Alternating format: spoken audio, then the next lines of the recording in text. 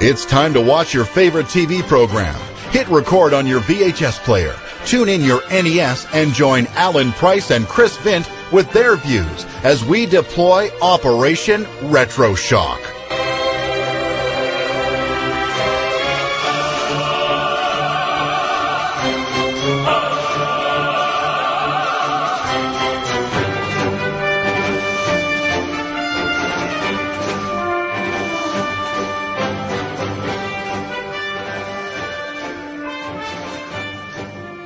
Hello everybody and welcome to episode 30, yes 30, of Operation Retro Shock. I am Alan Price and alongside me, as always, is... Hello, I'm Chris Vint. And Alan actually has in the show notes this episode 29. No, I don't, you lie. No, they can't see.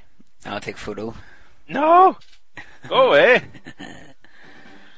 So yes, it's episode 30. You were going to say 29. No, I was not. It's Yes, not were. happening. And as you will all know, to mark episode 30, we are going to have a lovely little... Battle. Well, it's Pokemon. It's Pokemon, everybody. It's good laugh time, yes? Did you need a Pokemon? Hello. Wrong. No. But Pokemon could not be done, and we finally have them back in the studio. Back in stock, ladies and gentlemen. Back in stock is the Jelly Babies. Jelly baby. I shall have one right now, yes. No, there's like 5 stuck. So stuck No, I've together. only got one, that's okay. Okay.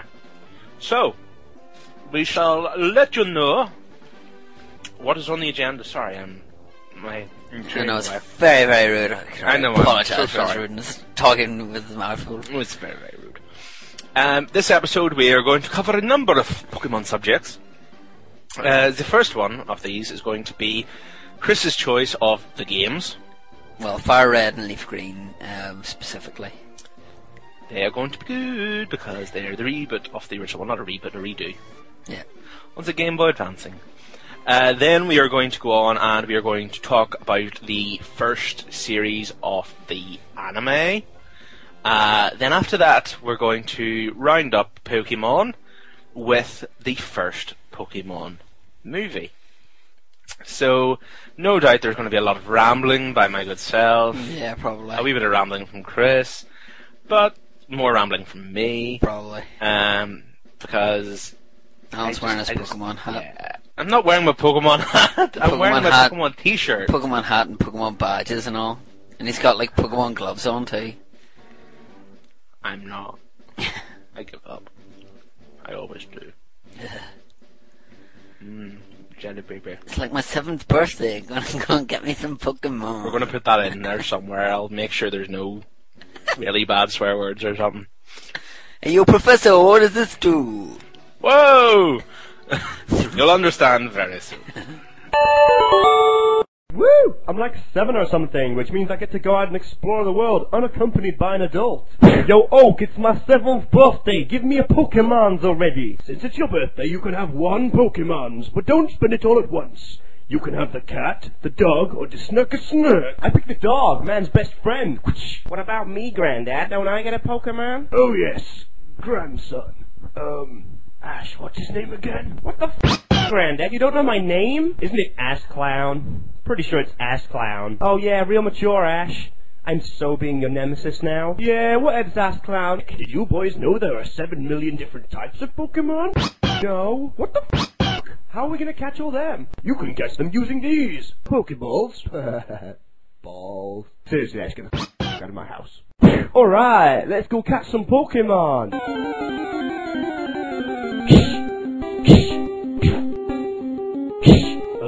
Ash?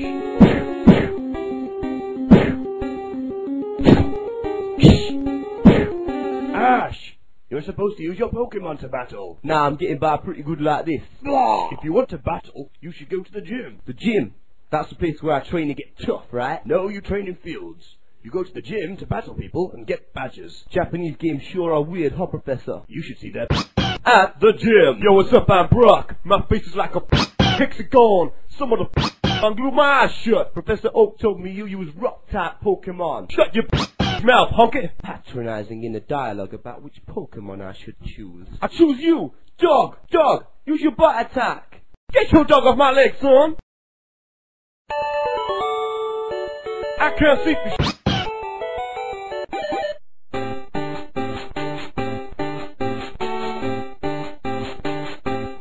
What the f? On the next episode of Pokemon, Ash and Brock travel to Cerulou City using the worst walking animation ever and meet a ginger. What a f*** don't have eyes! Hi, this is Larry County, the voice of Lion-O from Thundercats. You're listening to Alan Price and Chris Vint on Operation Retroshock. Thunder, thunder, thunder, Thundercats! Ho! Is it here yet? No. Is it here yet? Nope. Is it here yet? No. Is it here yet? No. Is it here yet? No. Is it here yet? Let me check. No. Is it here yet? Pokemon Stadium 2 will be here on March 28th. Until then, $10 reserves your copy and gets you a collector's edition poster with tons of Pokemon. So you'll be ready to battle with your gold and silver characters in 3D. Cool. Is it here yet? No. Rated E for everyone. Hello, this is James Etok and you're listening to Operation Retroshock. If you like 80s cartoons, and let's face it, how could you not, then be sure to pick up a copy of Serial Geek magazine, the glossy 100-page ad-free magazine dedicated to GoBots. And somewhat more importantly, He-Man, She-Ra, Thundercats, Transformers, Teenage Mutant Ninja Turtles, G.I. Joe, etc. Head on over to www.serialgeek.com. That's cereal as in breakfast cereal. Go there now and pick up the animation magazine dedicated to 80s cartoons. Go now. To protect the world from devastation. To unite all people within our nation. Surrender now or prepare to fight. There's a whole new way to battle Pokemon, and it's wireless. Pokemon Fire Red and Pokemon Leaf Green are coming September 9th, each with a free wireless adapter. You can reserve your copy today and get a free pocket trainer's guide filled with hints, tips, and tricks to help you become a master of the Pokemon universe. Only for Game Boy Advance. Rated E for everyone. We'll jump straight into it and start talking about Fire Red and Leaf Green. Okay. How about you, Chris? Fire Red and Leaf Green are the next versions after Blue and Red. How much more enjoyable are these than Blue and Red, or are they not? I know they're technically the same kind of game. They're the same game, Chris. That doesn't make any sense. Yes, my brain is but what I mean mean by that is, did we enjoy the fact that it was graphically superior? You know, it wasn't like horrible to look at. Superior in modern day terms, not so much. But no, it still kind of holds up now. Between the two, in my opinion, I think it looks quite good. So it does. So, did you enjoy playing the Blue and Red, or did you enjoy playing the Leaf Green and Fire Red? Well, with obviously everybody, if you go back and listen to it's episode 4 of the show, I made sure to go and check. Yeah, I could have told you that. Episode 4 of the show, we discussed Red and Blue in a wee bit more detail and still a bit of Pokemon in general, but we thought we'd go back and do a full special on it. Red and Blue was revolutionary for its time. It was great. So when Fire Red and Leaf Green came back about, I think it was the same for anybody that was a Pokemon fan. It was just like, oh, this is sweet. I'm going to be able to play the original games, but with better graphics. Yes. Because the original games always have a fun place in everybody's heart. The thing I found really odd was that obviously everybody's been used to Red and Blue, and initially when you turn it on, you're just like, obviously nowadays people wouldn't be that amazed by it, but still, it's just weird seeing all the original kind of sights that you were used to, but in colour and a wee bit better designed. Obviously, the reason we have Fire Red and Leaf Green this time instead of again Fire Red and Water Blue is the fact that because in Japan the games were originally in fact red and green. Alright. It's changed to blue for the American and Europe market. I'm not 100% sure, don't quote me on this, but something tells me they might have then made it Water Blue in Japan. I doubt it, I swear I heard it somewhere, but who knows. Maybe did they get the yellow version over there, or maybe they got the Water Blue instead of yellow?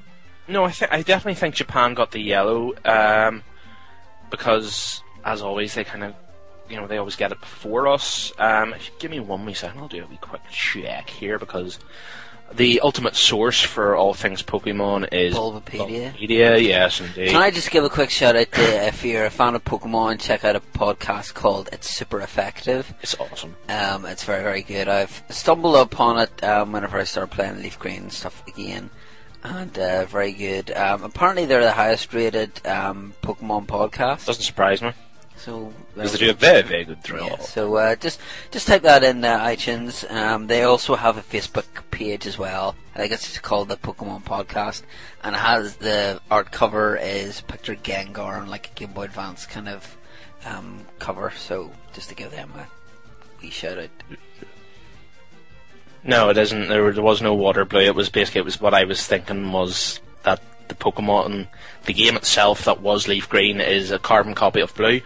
But what the difference was between, I know we're talking about the originals here at the minute, but the difference between Red and Blue for here, in the UK and the States, was the fact that because we got it so long after Japan, ours was called Blue because they got a graphically upgrade.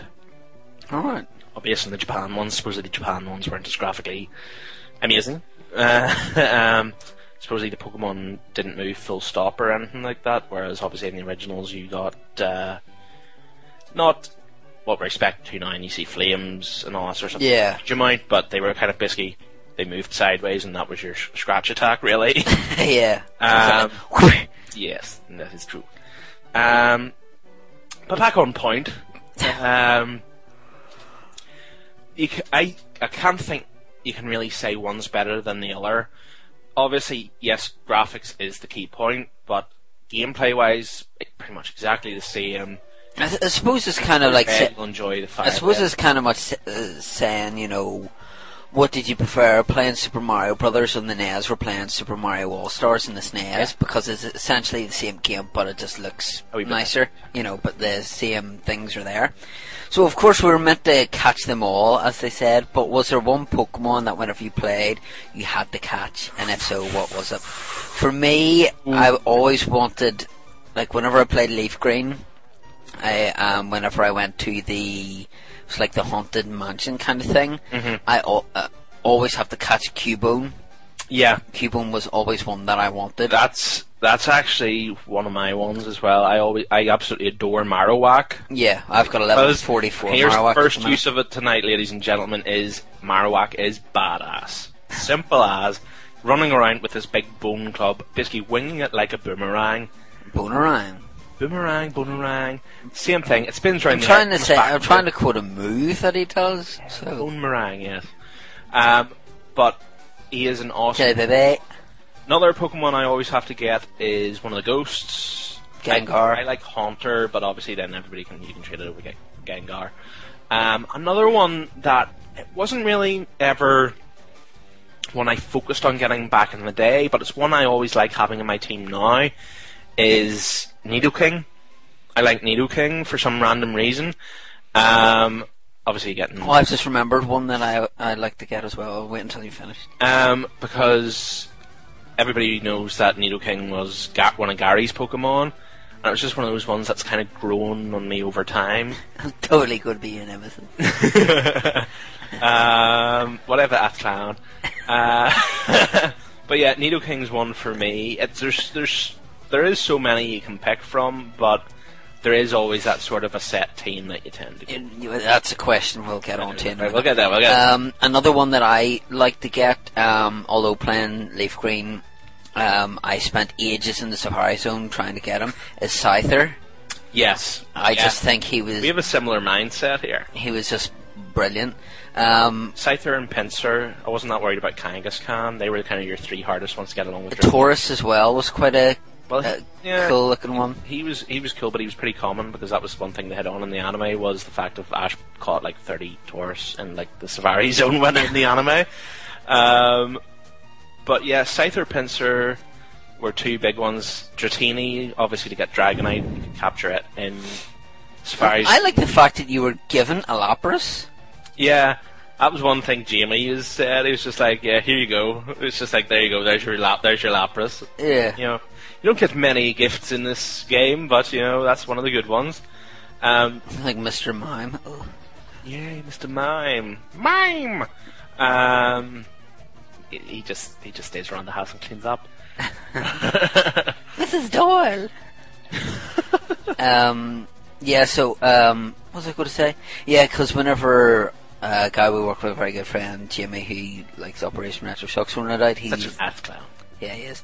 It took us maybe about an hour and a half to find a Pikachu. Thing was, it's always found a Pikachu and I accidentally killed it. Oh, you eat it. Yep. So I don't understand that. Yeah, it's just like Pikachu is one of the hardest Pokemon to get in like the original game because you're walking around Viridian Forest and it takes you like a half an hour to find one, and then you'll probably end up killing it or run out of Pokeballs, and then you have to go away again and come back, and you're just like, why?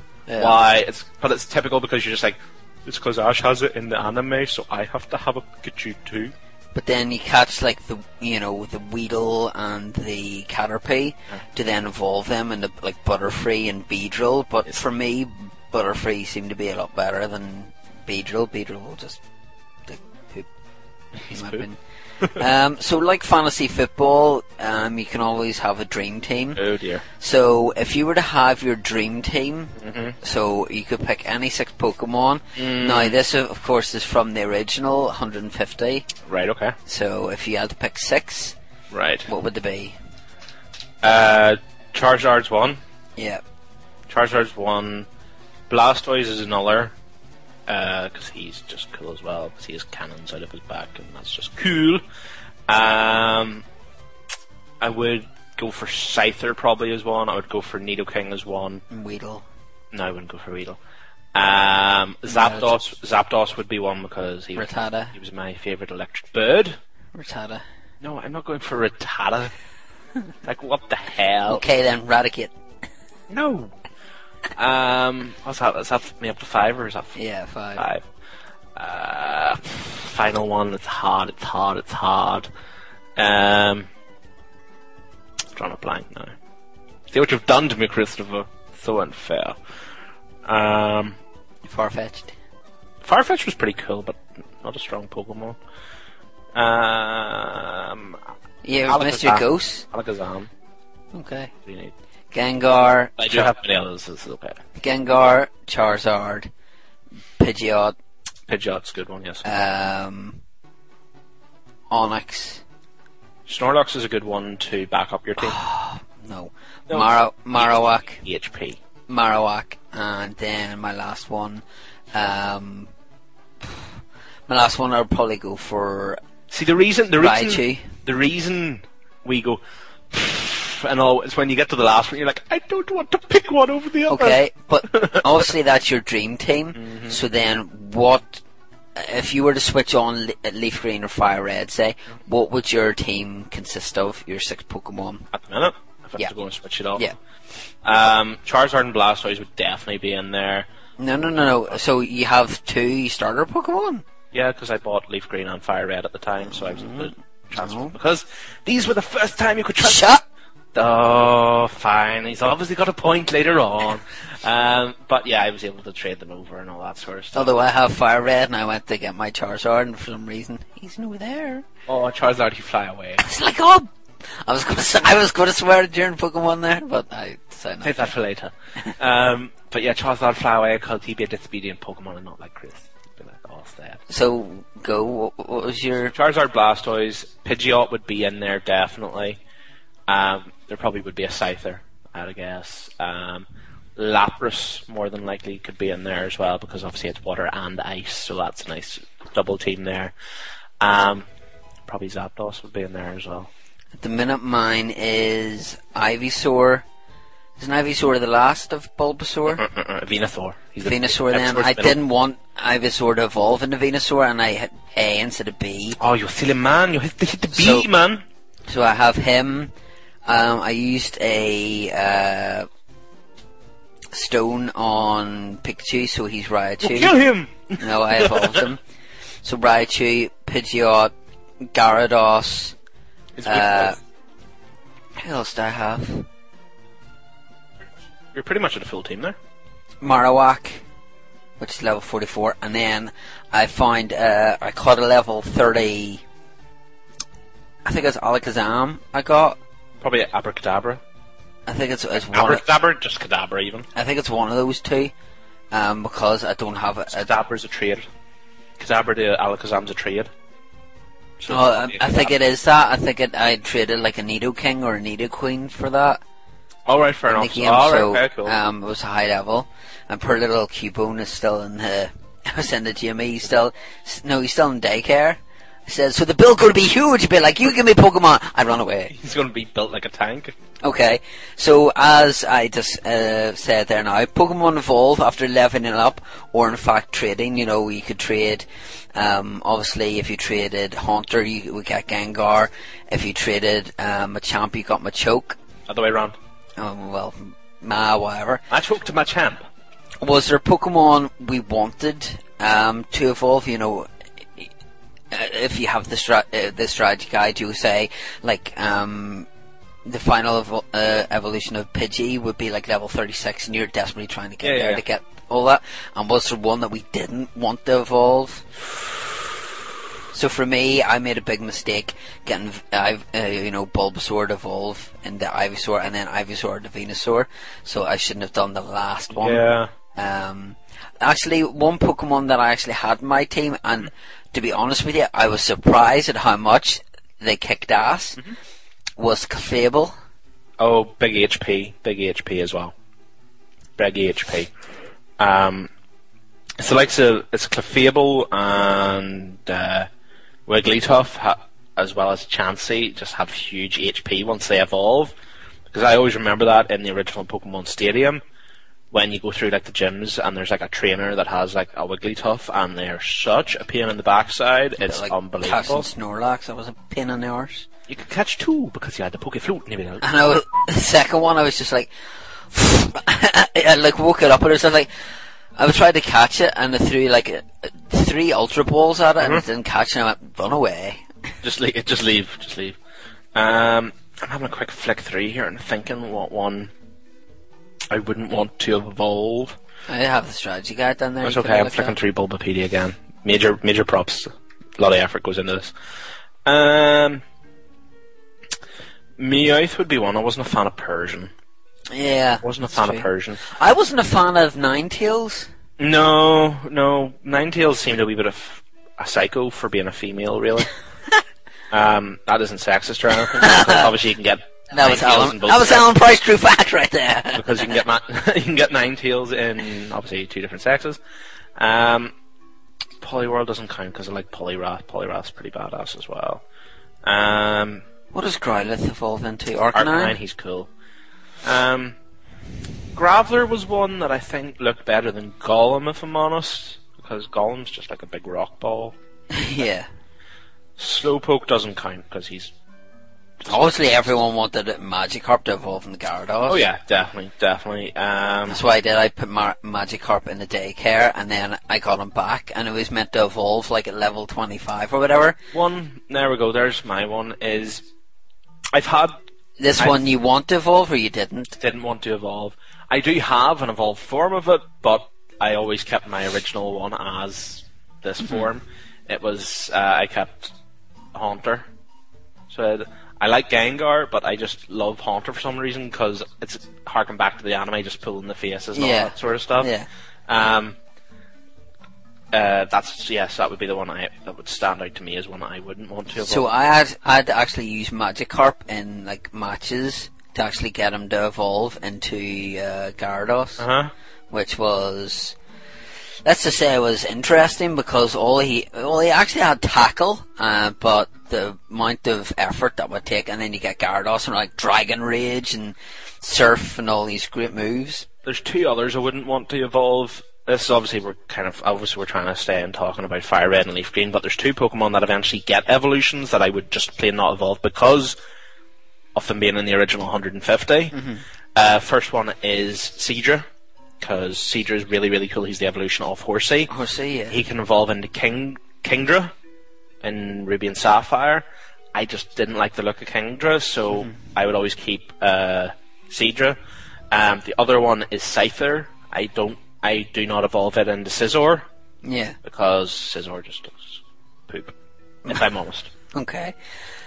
Alright, so, like John Cena, Pokemon can only learn 4 moves. Yo!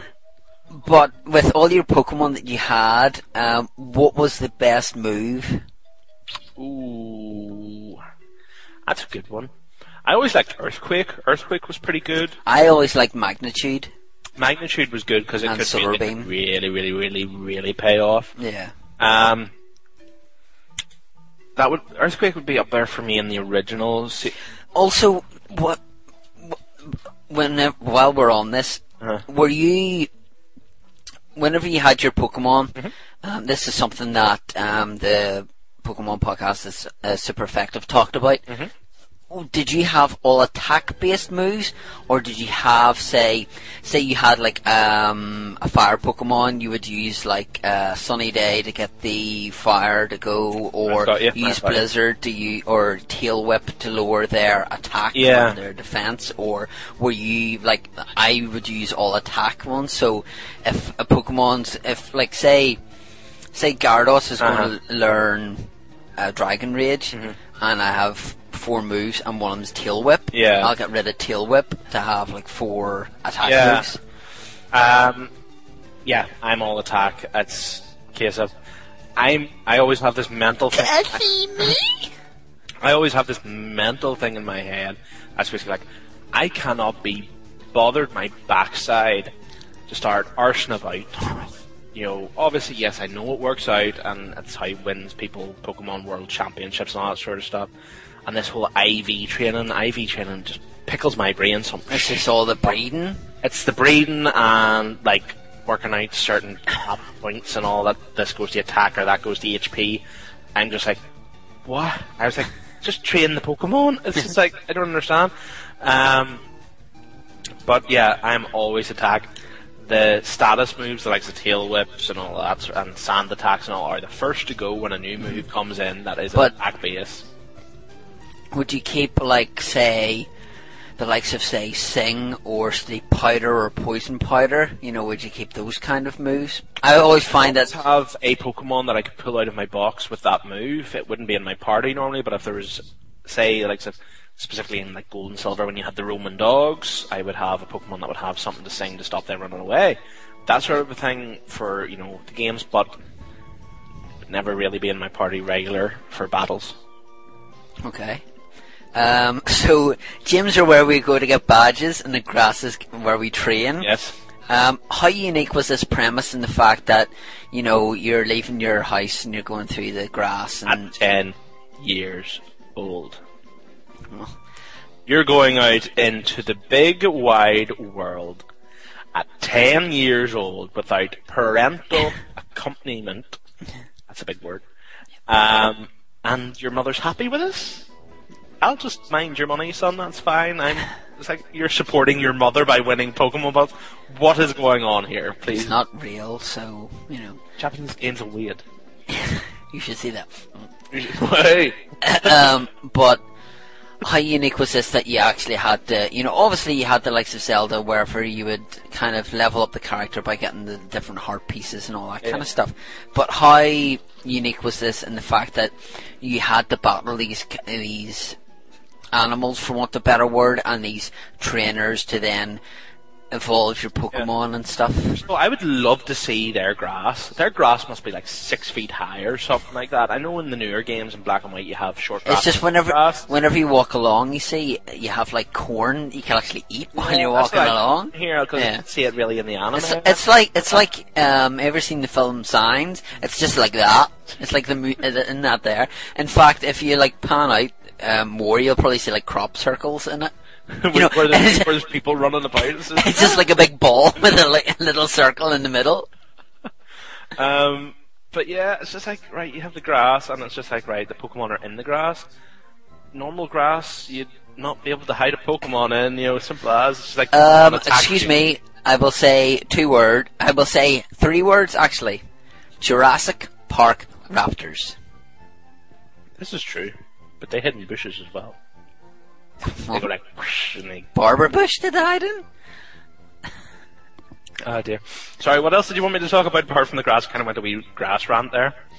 How unique was this? I mean, do you remember the first time you caught your Pokemon? Do you remember what your first evolution of your Pokemon was? You know, this is a game like a lot of other games that you play that you have fond memories of. You know, you kind of know that you see Misty, and you know then that she has water, so that's vulnerable against electric. It's very much, in my opinion, it's always been like a chess move. Mm-hmm. You know, this one does this and that one does that. You know, and it's a case of, or a lot of people would say it's more of a rock paper scissors, more advanced. Yeah, it's a very smart game. Obviously, like you were saying there, first evolution I remember was always when I get a new Pokemon game.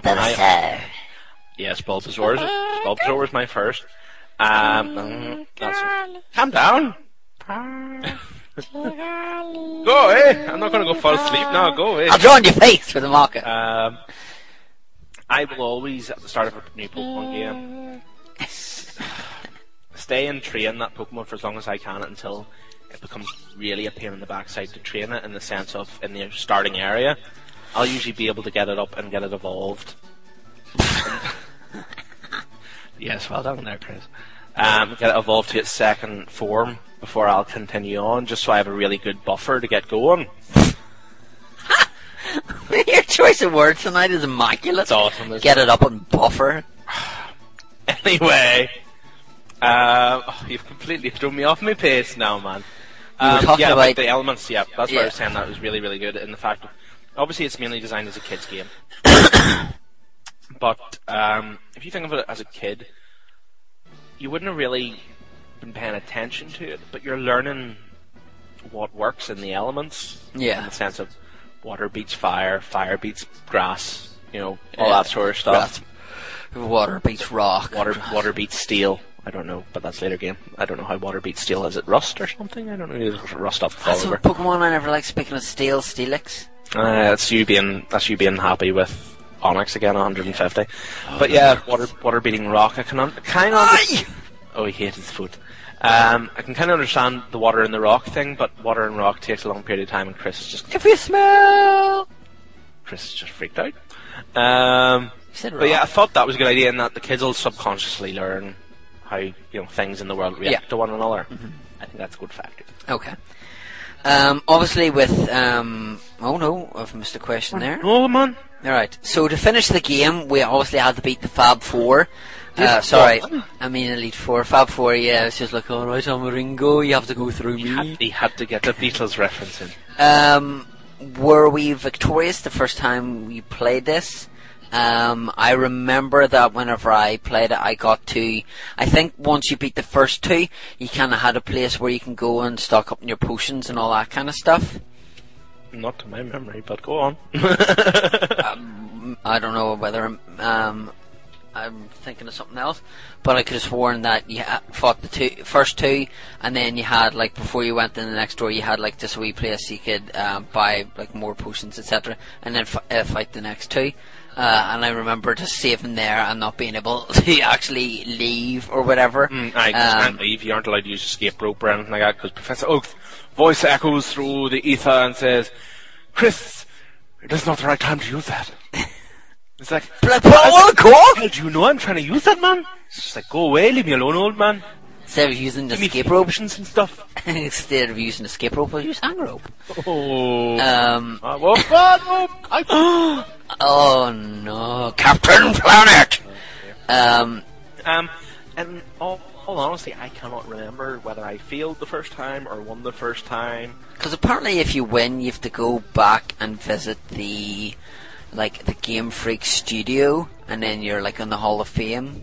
You're always put in the Hall of Fame. It's on your computer and all that sort of stuff. It's if you get 150 Pokemon. I'll be sitting right beside Shawn Michaels and Ricky Steamboat. No, not that Hall of Fame. Oh. But it's if you get all your Pokemon, if you complete your Pokedex, you go to the guys at the Game Freak building in the game, and they give you like a certificate saying you are awesome, you collect all the Pokemons. Which is easy back then when you think about things now, because it'd be like 460 odd. But like, yeah, too much. Just like some of them are just weird. So obviously with Fire Red and Leaf Green, whenever they were released, they came with the infrared. I was going to mention this. They came with the infrared link cable. Well, not link cable, but link device. So instead of you having the kind of cable, you just plugged it on top of your Game Boy Advance SP or whatever, or the original DS. What did we enjoy more? Did we enjoy trading more or battling?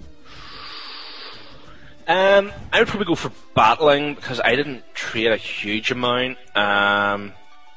Most of the time my trading was just to trade across the Pokemon to get it to evolve and that sort of thing. And I was actually doing that the other day. My mum was sitting upstairs and I was trading stuff from Fire Red on the Leaf Green. That's how I came across my Marowak of level 44. She's like, oh, there's a Fearow as well on level 39. She's like, Fearow was a pain in the backside. Well, Pidgeot was already level 39, but I thought, oh, I have that.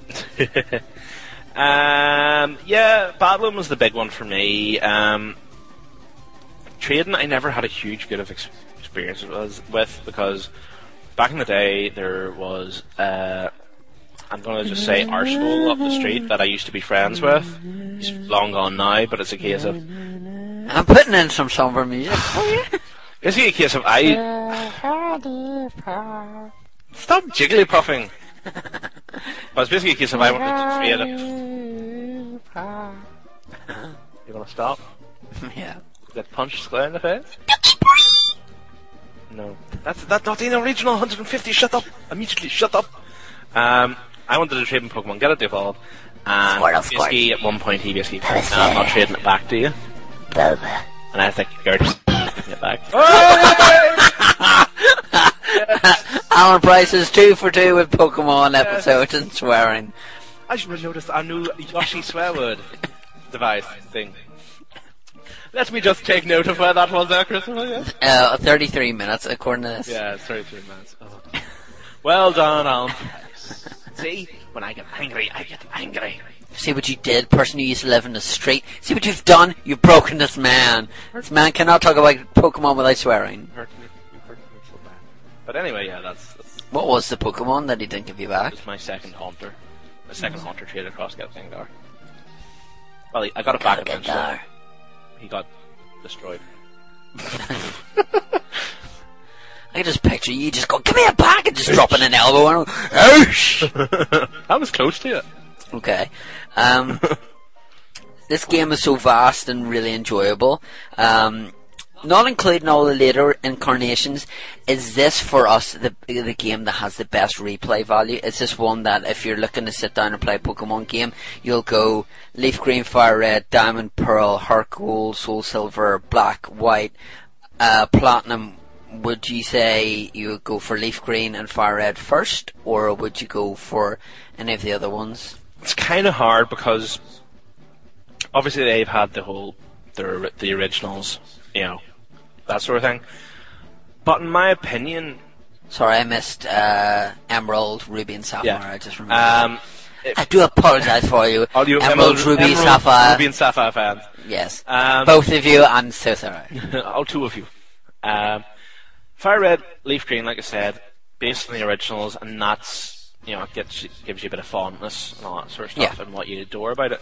And by all means, I would say to anybody, if you're wanting to get into a Pokemon game, go and play those first, because there's no point going and playing another Pokemon game without knowing the original. Simple as. But for me, the best Pokemon game ever is Soul Silver and Heart Gold. Simple as that. I do have that to start playing. Now, before you continue, the main reason that I think these are the best Pokemon game is so. Number one, it's one of the longest. I think it would probably be the longest. This is just me guesstimating in my head. But it's a case of you play through your entire normal story like you would have in Red and all that sort of stuff, only in Johto. So you have that, but the second you complete... Pokemon Johto! Yes. The second you complete your story and beat the Elite Four and all of that one, you go back, you go to Kanto, you go back to where Fire Red and all that sort of stuff has taken place, and you play right back through that. You have to face all the gym leaders in Kanto again. Alright. So it's basically like you've got double the game. You know, there's not as much to do, obviously, in Kanto as there used to be at Fire Red and all that sort of stuff. But you're getting the nostalgia thing that you're getting to go around, you're getting to face Brock, and you're getting to face Misty, and you're getting to face Lieutenant Surge and all that sort of stuff. Yeah. So for me, they would be the best ones, because Ruby and Sapphire were good, but after that we started going a wee bit, because we started getting on to the crazy Pokemon. Although, having said that, I did enjoy Diamond. Yeah, they were good. Yeah. I would probably rate them third in line. Probably it would go for me Soul Silver, Heart Gold, the originals, and then that. Okay. For me, with me getting Pokemon Black and White, which I've really the start, I've only played it for like about 5-10 minutes. With Leaf Green and Fire Red, I have the strategy guide for it. Now, the only reason I have the strategy guide is not that I want to catch them all, but if I want to know where a Pokemon is, it will indicate to me, you know, this in the Safari Zone. Here are ones that are common. Here's ones that aren't. Yeah. Here's ones you need the Super Rod for. Here's ones you need the good rod for. So it just means that if I need to get another Pokemon, say like a Poliwhirl, I know that if I have to use a good rod or, you know, what have you. So I do have Heart Gold and to go through. What? Someone just sent me a picture of what Project Cafe's controller might look like, and they've mocked it up like that. How bad is that? That's rubbish looking. They basically took a GameCube controller, stretched out sideways, stuck a Wii remote in the middle of it, and then put a TV screen. Well done there, people. Moving on with Black and White.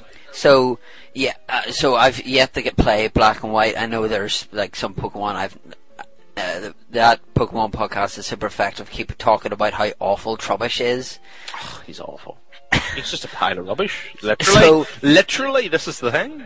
So even though they're the same game, what did we buy? Did we buy Leaf Green first or Fire Red? I bought them both at the same time. I bought Fire Red because of the cover.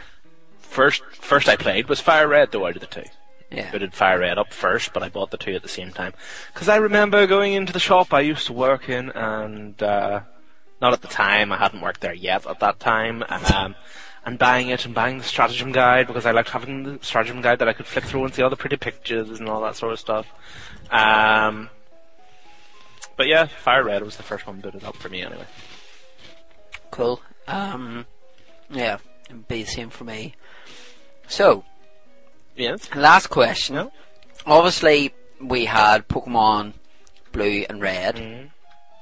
They then rebooted that and give us Game Boy Advance version of Leaf Green and Fire Red. Should this be released on the Nintendo DS as Fire Red, Leaf Green, but in Nintendo DS format? Should this be like rebooted again for the next generation consoles? Because if people have the 3DS, or if they have the DSi or DSi XL, they can't play this because they don't have the Game Boy Advance port. I know what you mean. It's kind of an odd one thinking about it, because like we've had, obviously this is, you know, Fire Red, Leaf Green is the reboot, you know, well, not the reboot, the redo of it. The originals came out in Japan in 1996, came out in North America in 1998, and here in 1999. The reason Heart Gold, Soul Silver were brought out for DS was to be the anniversary, the 10-year anniversary of the original Gold and Silver. Ooh, excuse me. How rude. So I would like to see, the only problem with that is the fact of we're in 2011. The next anniversary really for the originals is 5 years away in Japan. Whether, because you wouldn't even be 3DS by that stage, you'll probably be on something else again. Yeah. But I would think the only real point to do Fire Red or whatever again would be an anniversary. There's no point just doing it this soon again. You never know, because, you know, they may just decide we've got a 3DS, let's go and do the originals in 3D or something like that. Which I wouldn't be annoyed if they brought it out when it isn't an anniversary or anything, because it's a Pokemon game, I like that, blah blah. Don't have a 3DS, but nonetheless. It'll be interesting to see, but yeah, I would like to see them redone again, just simply because of the original. Before we go on to the TV shows and stuff, obviously we've touched on the Pokemon sides, you know, the handheld version. For you, is there any other games Pokemon related that you enjoyed, whether it be Pokemon Snap, Pokemon Stadium, Pokemon Channel, which I put on for my niece, because she went, oh, what's that? And she went, I don't know. I have no clue what's going on. And then there was that other one that came out in the Wii, Pokemon Party, or I don't know what it's called. Party or Pikachu's. I have no idea. Pokepark. Yeah, that there. I was up. Yeah. Would there be any there that you would say? Original Pokemon Stadium always stands out because, again, original games, connecting that, Senior Pokemon 3D. Yeah. I really enjoyed Pokemon Snap for some reason. It's one I've always wanted to reacquire and all that sort of stuff, just to have for the collection. Did you ever play Hey You Pikachu? No, but I did. It was one I was always like, that would be awesome. But to be totally honest, the thing that always worried me about it, that it's, you know, the sort of whole don't meet your hero sort of thing, because it was one I was like, I would love to be able to just talk to Pikachu. This was obviously when I was a kid and all that sort of stuff. But it would not understand our accent at all. It kind of didn't. It was kind Just of, you know, question you would just see him, like, you know, tilting his head. It's very much like that game that was out on the Dreamcast called Seaman, which was kind of, it was kind of to do with fish, but Leonard Nimoy voiced, like, fish. Cool. And you used to, that would be like a bad dream if you were like high on acid or something. You used the microphone and it was weird, but for me, I've seen Pokemon Snap, but I've never actually played it. It is quite fun. It is quite fun. Pokemon Stadium, Pokemon Battle Revolution, obviously, are the same kind of concept, but it was a shame that they didn't really use that with the Game Boy Advance stuff. You know, obviously with Pokemon Stadium, you got the thing to put your Pokemon Blue into, and then you could just battle your Pokemon against each other. So that was a neat trick to have, anyway. And it's something I always hammer home with when it comes to Pokemon games and the home consoles is they had a really good formula going in Pokemon Colosseum and Colosseum XD, something of darkness, whatever it was, something of darkness. They had a good platform to begin with doing a proper full console Pokemon adventure. It would not be hard. You've done Zelda. You know, it's a big Roman adventure. Yeah. It would not be hard to do it with Pokemon. You know. But then maybe they're thinking that Zelda is their role-playing adventure, you know, for thing. Whereas if, I think, personally speaking, a thing that they could capitalise on would be to make a Pokemon MMO. Yeah, that would be very good. That would be very good. If they kind of could combine that on and everybody could play on a console or whatever. Because it's not as if you don't have enough Pokemon to choose from. Like, I'll spin my laptop round here and face this to you. I currently have the images of the original boxes of Red and Blue on the laptop screen. If those were to be advertised and put in stores, only basically, I'm not meaning specifically the Fire Red or Blue or whatever. Yeah. If you were to have that style of box cover for Pokemon on a Wii box, that would sell like hotcakes. Yeah. If you had a Pokemon game and then just went, there's your regular style Pokemon box. But it's so simple. I mean, it's ridiculous that it's so simple, but it works. It's very much like the Pokemon Stadium box.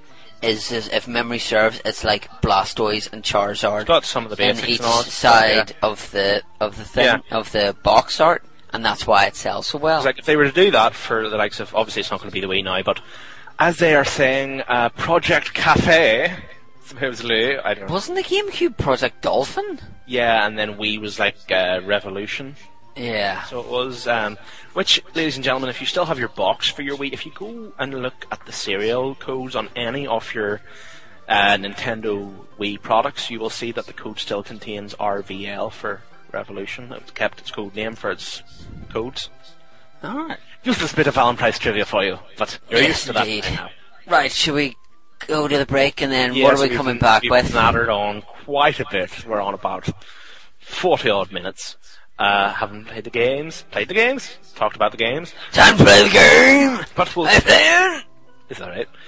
So we'll go to the break, and we will come back, and we will have a little chit-chat, or a little chit-chat, a big chit-chat, about the first series of the anime.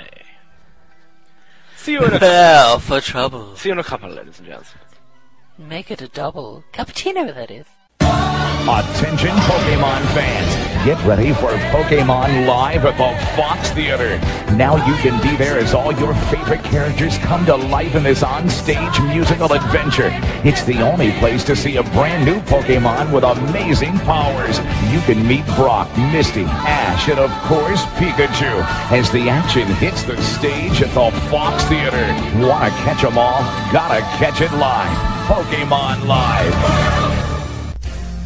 Hey everybody, this is James Sawyer, otherwise known as Sala.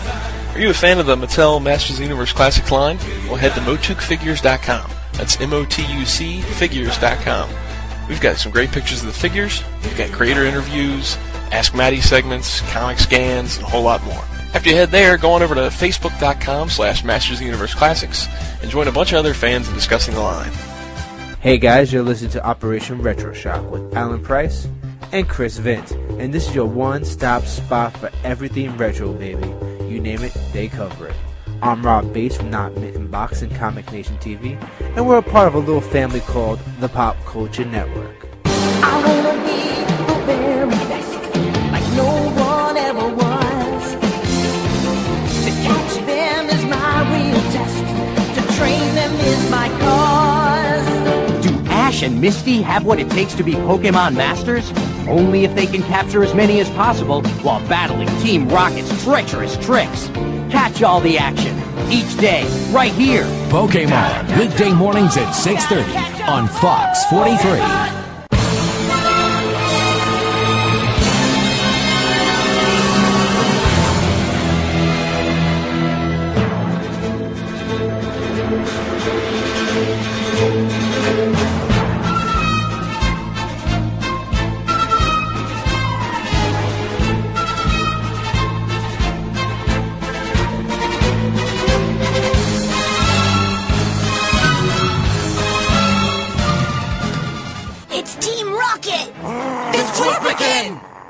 I should have known it was you three all along. I'm placing all three of you under arrest. Prepare for trouble. You can't take us in. Make that double. We'll fight and we'll win. To protect the world from devastation. To unite all peoples within our nation. To denounce the evils of truth and love. To extend our reach to the stars above. Jesse. James. Team Rocket, blast off at the speed of light. Surrender now or prepare to fight, fight, fight. That's right. Could you repeat that? Hello, ladies and gentlemen, and welcome back from the break. More Pokemon goodness in that break for you there. Really?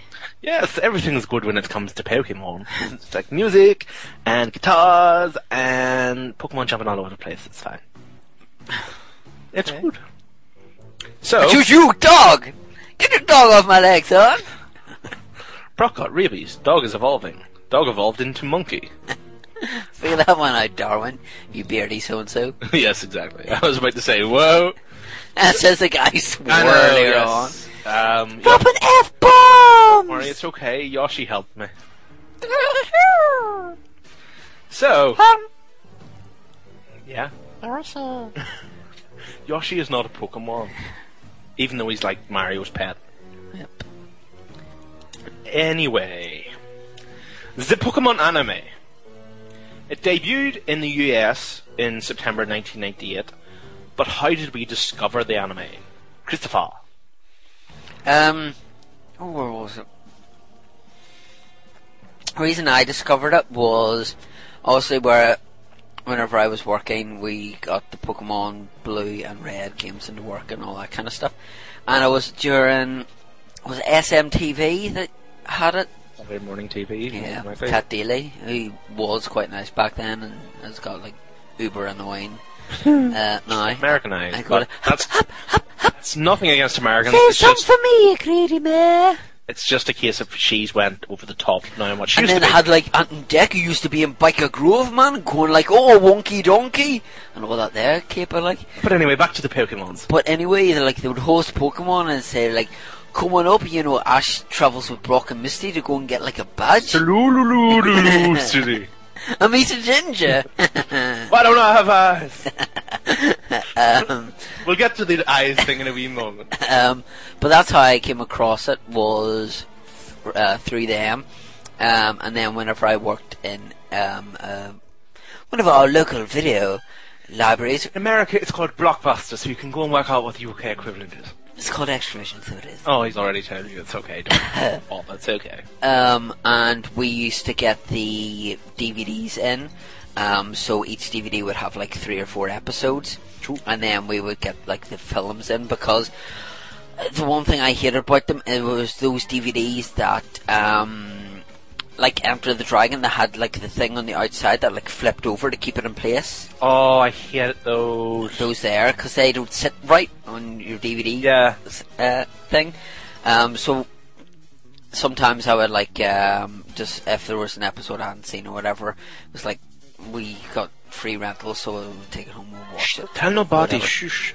No, but we had an account and we got like 5 rentals. So if you know somebody who works in Exhibition or Blockbuster, say, hey man, you get free rentals. I want to see something. And be like, oh no, we can't do that because it would be family. And, you know, I can't jeopardize my career in like working for a video shop. I don't know why I'm talking like this, but, you know. I want to work my way up to be like the boss and stuff and be like, I want to give out free ice cream. Give out like free ice cream and say like, hey yo, you need to get an appraisal, but you're not going to get one. I'm going to give you like some document thing that says that you're bad, and you're not really bad, you'd be good. But because you'll be like MJ, because he'd be the good kind of bad. Yeah, but anyway, that's how I kind of discovered it, was through Michael Jackson saying, hee hee, what's Pokemon, come home? And I was like, okay, MJ. Oh, I love that green. I won't say no it again. No, I've already sworn once. We won't go there again. For me, it was. That is so interesting. It is, isn't it? It's through the games, obviously, primarily because they were kind of the thing that came out first, and then. Are you just going to do background music through the entire time? We're going to have background music. We don't need background music from you. In the background. Silence. Silence. There's birds cheeping in the background. Shut up! Shut up! That be Spiro out there. You throw a rock at him and go, be like, I'm a bit angry. Playing the games, obviously, but again, various TV channels. There was the likes of Sky One back in the day. Used to play it in like the afternoons after school. So I'd come home and I'd watch Pokemon. I'd be like, I come home after school and watch Nightmare. That's because he has nightmares. Or he is a nightmare. I don't know which one. I get the beady eyes. They're like, oh no. But yeah, afternoons after school, and then again Saturday morning cartoons. I never initially saw it in order, because I remember like I must have caught it like about halfway through or a quarter of the way through or whatever, because I'd never seen the first episode until I'd actually seen the completion of the first series after the Pokemon League was complete. It's obviously the way Sky and various different people were playing it, but that's the thing with like animation, you know. To quote Mr. Buster Toons, was that He-Man was never in syndication over here and stuff. And it was always played out of sequence, and certain episodes were played more times than others. This is true. Because you find that with a popular motoring show called Top Gear. It gets played on a channel over here called Dave. They play like the same episode like 3 times a day. It's like, come on, Jim. Yeah, it's like better than that. It's like 9 o'clock, 1 o'clock, and like 6 o'clock or something. Yeah, exactly. And they do that with men. Yeah, loose women, that is. I hate that program. Bunch of slags. Rough. Have you seen them to share horror up? Jenny Eclair. Okay. That's why I get nightmares. What did you think the first time you watched the show? What stood out? Did you become hooked? I had like seizures and stuff. I was on the floor going, Well, actually, that's in one of our standout episodes that we're going to talk about very quickly later on, so leave the seizures out of it for now. I don't know. I don't remember if I was hooked. There was a guy I worked with who had 2 young kids who were very fond of Pokemon. So I think, like, we'll watch it and what have you. I think it was like the tail end of the series that kind of hooked me whenever he was trying to get his badges and, that kind of thing. Pokemon League. Yeah, so like an episode that I watched not too long ago. What was it? I think it was the one with Haunter. Tower of Terror. Yeah, I think it was that one that I remembered watching. There was also another one to do with... Which I have a trivia fact on it later. There was another one what was going on? I'm trying to think. Oh, you talk. It'll come back to me. You big crazy fool. I'm trying to remember because it'll bug me. It's a case of, obviously, I was a lot younger at this moment in time. The one with the wee kid protecting the Kangaskhan. That's what it is. The Kangaskhan kid? Yeah, that one. And that'd be where Ash catch like 30 Tauros. And it'd be like, oh my god, this is such an annoying episode. Somebody put that kid in the face because they go, Kangaskhan. Shut up. Shut up, child. I don't condone violence to children, apart from that little goober. Okay. I'll stick together. Yeah, loads of jelly babies. Lucky you. It's fair to say, because I was younger, I got hooked on this hook, line, and sinker. Pokemon's on the hook! Oh my god, it's Magikarp, go away. I was their target market, and I was sucked straight in to it all. And I was like, I want everything Pokemon. You should see his room. This is Pokemon wallpaper. No, it doesn't. If I could, I would probably. Pokemon rug. But I got hooked into it, so games, TV show, cards, blah blah blah blah, the whole 9 yards. Ended up in the newspaper because of the cards. I thought I was being famous, but no. Alan said, "I'll tell you what, I'll trade you my dog for your Charizard sticker." That's another one. My Charizard card was stolen. I get a lot of things stolen from me. Aw, do you Charizards? And it's worth like what, 5p now? Is it? The shiny one? I'll give you 10p. Will you? Yeah. Buy you a sweetie. He's going to get the cards again, isn't he? There he goes again. He's got the cards out. What be that? I'll take that. Thank you. They're going home. Give me that! No, they're staying with me. Hello, police. I'd like to report a robbery. This ain't going out. It'd be Team Rocket. Team Rocket would be awesome. So yeah, hook, line, sinker. Loved the show. Loved the whole idea of it because, again, like I said, target market. I was around the age of what Ash was. I was a bit older than Ash, but as again, you're like, whoa, he's 10 and he's out gallivanting around the country with like these, with these animals and that sort of thing and doing whatever he wants. I met a ginger. And he met a ginger. We're not gingers here. It's just quite funny. It's a comedy video that we saw online. It's very good. But that kind of appeals to you at that sort of age, and you're just like, I wish I could be out doing that sort of thing. There you go. There's your cut back. Charger's still in there. That's right. He's not there anymore. He's gone. He flew away. It's like your Fire Red. He's not there anymore. Oh, he's actually in my team. I forgot Doug Trio. So, who did you think was the coolest, Ash or Gary? I don't really remember much about Gary. Obviously, Gary was very sporadic. I actually prefer Brock over Ash. So I did. That's because he chased the ladies. Huh? Exactly. That's because you were older, so it all meant everything. He was Ric Flair of Pokemon. I want a t-shirt with that on. I want someone, if you're an artist that listens to this show, go away. Crash Murdoch, are you listening? Go away, redraw Brock, only have him wearing a Ric Flair robe and have like Nurse Jenny on one arm and it's Nurse Joy on one arm and Officer Jenny on the other. That would be an absolutely wicked photo. Do it now, and I will make a t-shirt. Oh dear. For me, obviously, Gary is the cool guy. You look back now, it's like with wrestling. Now you support the bad guy when you're older. Gary's voice was so irritating now. But you supported the good guy when you were younger. Gary, when you look back here, it's like, Gary's a badass. There's it again. Because he gets to ride around in the red convertible, and he gets to ride around with B to the itches. Yeah. They'd be like, Gary, he's our man. And he'd be like, yeah, I get something tonight. That's right. Even though he only 10, I don't know. I have a driving license and I'm going to get myself some fun. Tang tang. Tang tang. It's Japan, you don't know what's going on. Can I drive from 10? Please inform. If you're a Japanese listener, please inform. Netflix, are you listening? He is from Japan. Very cool, thank you. Ha. Thank you, sir. Hope all is well. That's serious, to be honest. Hope all is well. So, Ash is kind of, obviously, he's the one you're getting to know. So Ash you build up a rapport with, and that sort of thing, but obviously Chris over there is a bit of a fan of Brock. Based on the anime, who would you have chosen as your starter? Put the games aside, based on what you saw from the anime, who would have you chosen? Charmander, Squirtle, Bulbasaur, or would have you had a lion and got Pikachu? I wouldn't have chose Pikachu because he actually lost. It looked like he lost a lot of weight, and from the first episode, he was Chubby Chew back in the beginning. I'll admit that. Chubby Chew. It's cake. It's like chocolate. I would probably go for Bulbasaur. Mm-hmm. Squirtle is cute and all, and Bulbasaur kind of has an essence of cute. For me, Bulbasaur is the best starter Pokemon.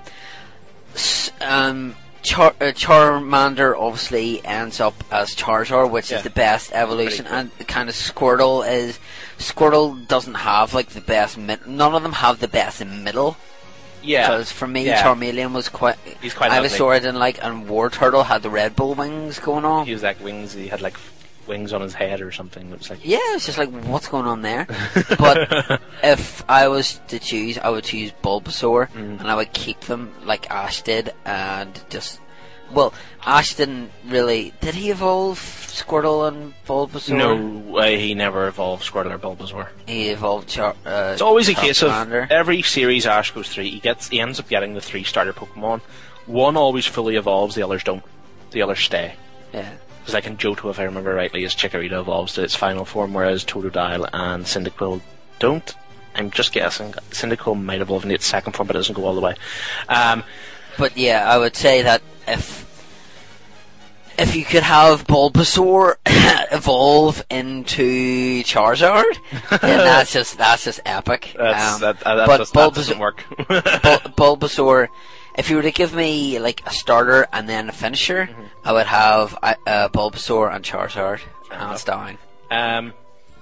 For me, if it was based on the anime, I would probably go for Bulbasaur. Chubby Chew. Not Chubby Chew. I would probably go for Bulbasaur. Bulba. Squirtle is cool, and I love the idea of Blastoise. Blastoise would be one I would really. It would be cool to have seen a bit more in the anime, because he's been very rarely seen in the anime. He's only been in maybe a handful of episodes. Squirt. But I think the main reason, especially in the games, most people went for Charmander to eventually end up with Charizard is because you see how cool Ash's Charizard is, and you're just like, he has a really mean attitude and just looks like he would kick everybody's backside. Yeah, and plus the fact that you could teach him fly as well. So. True, and seismic toss and all this sort of stuff. Okay.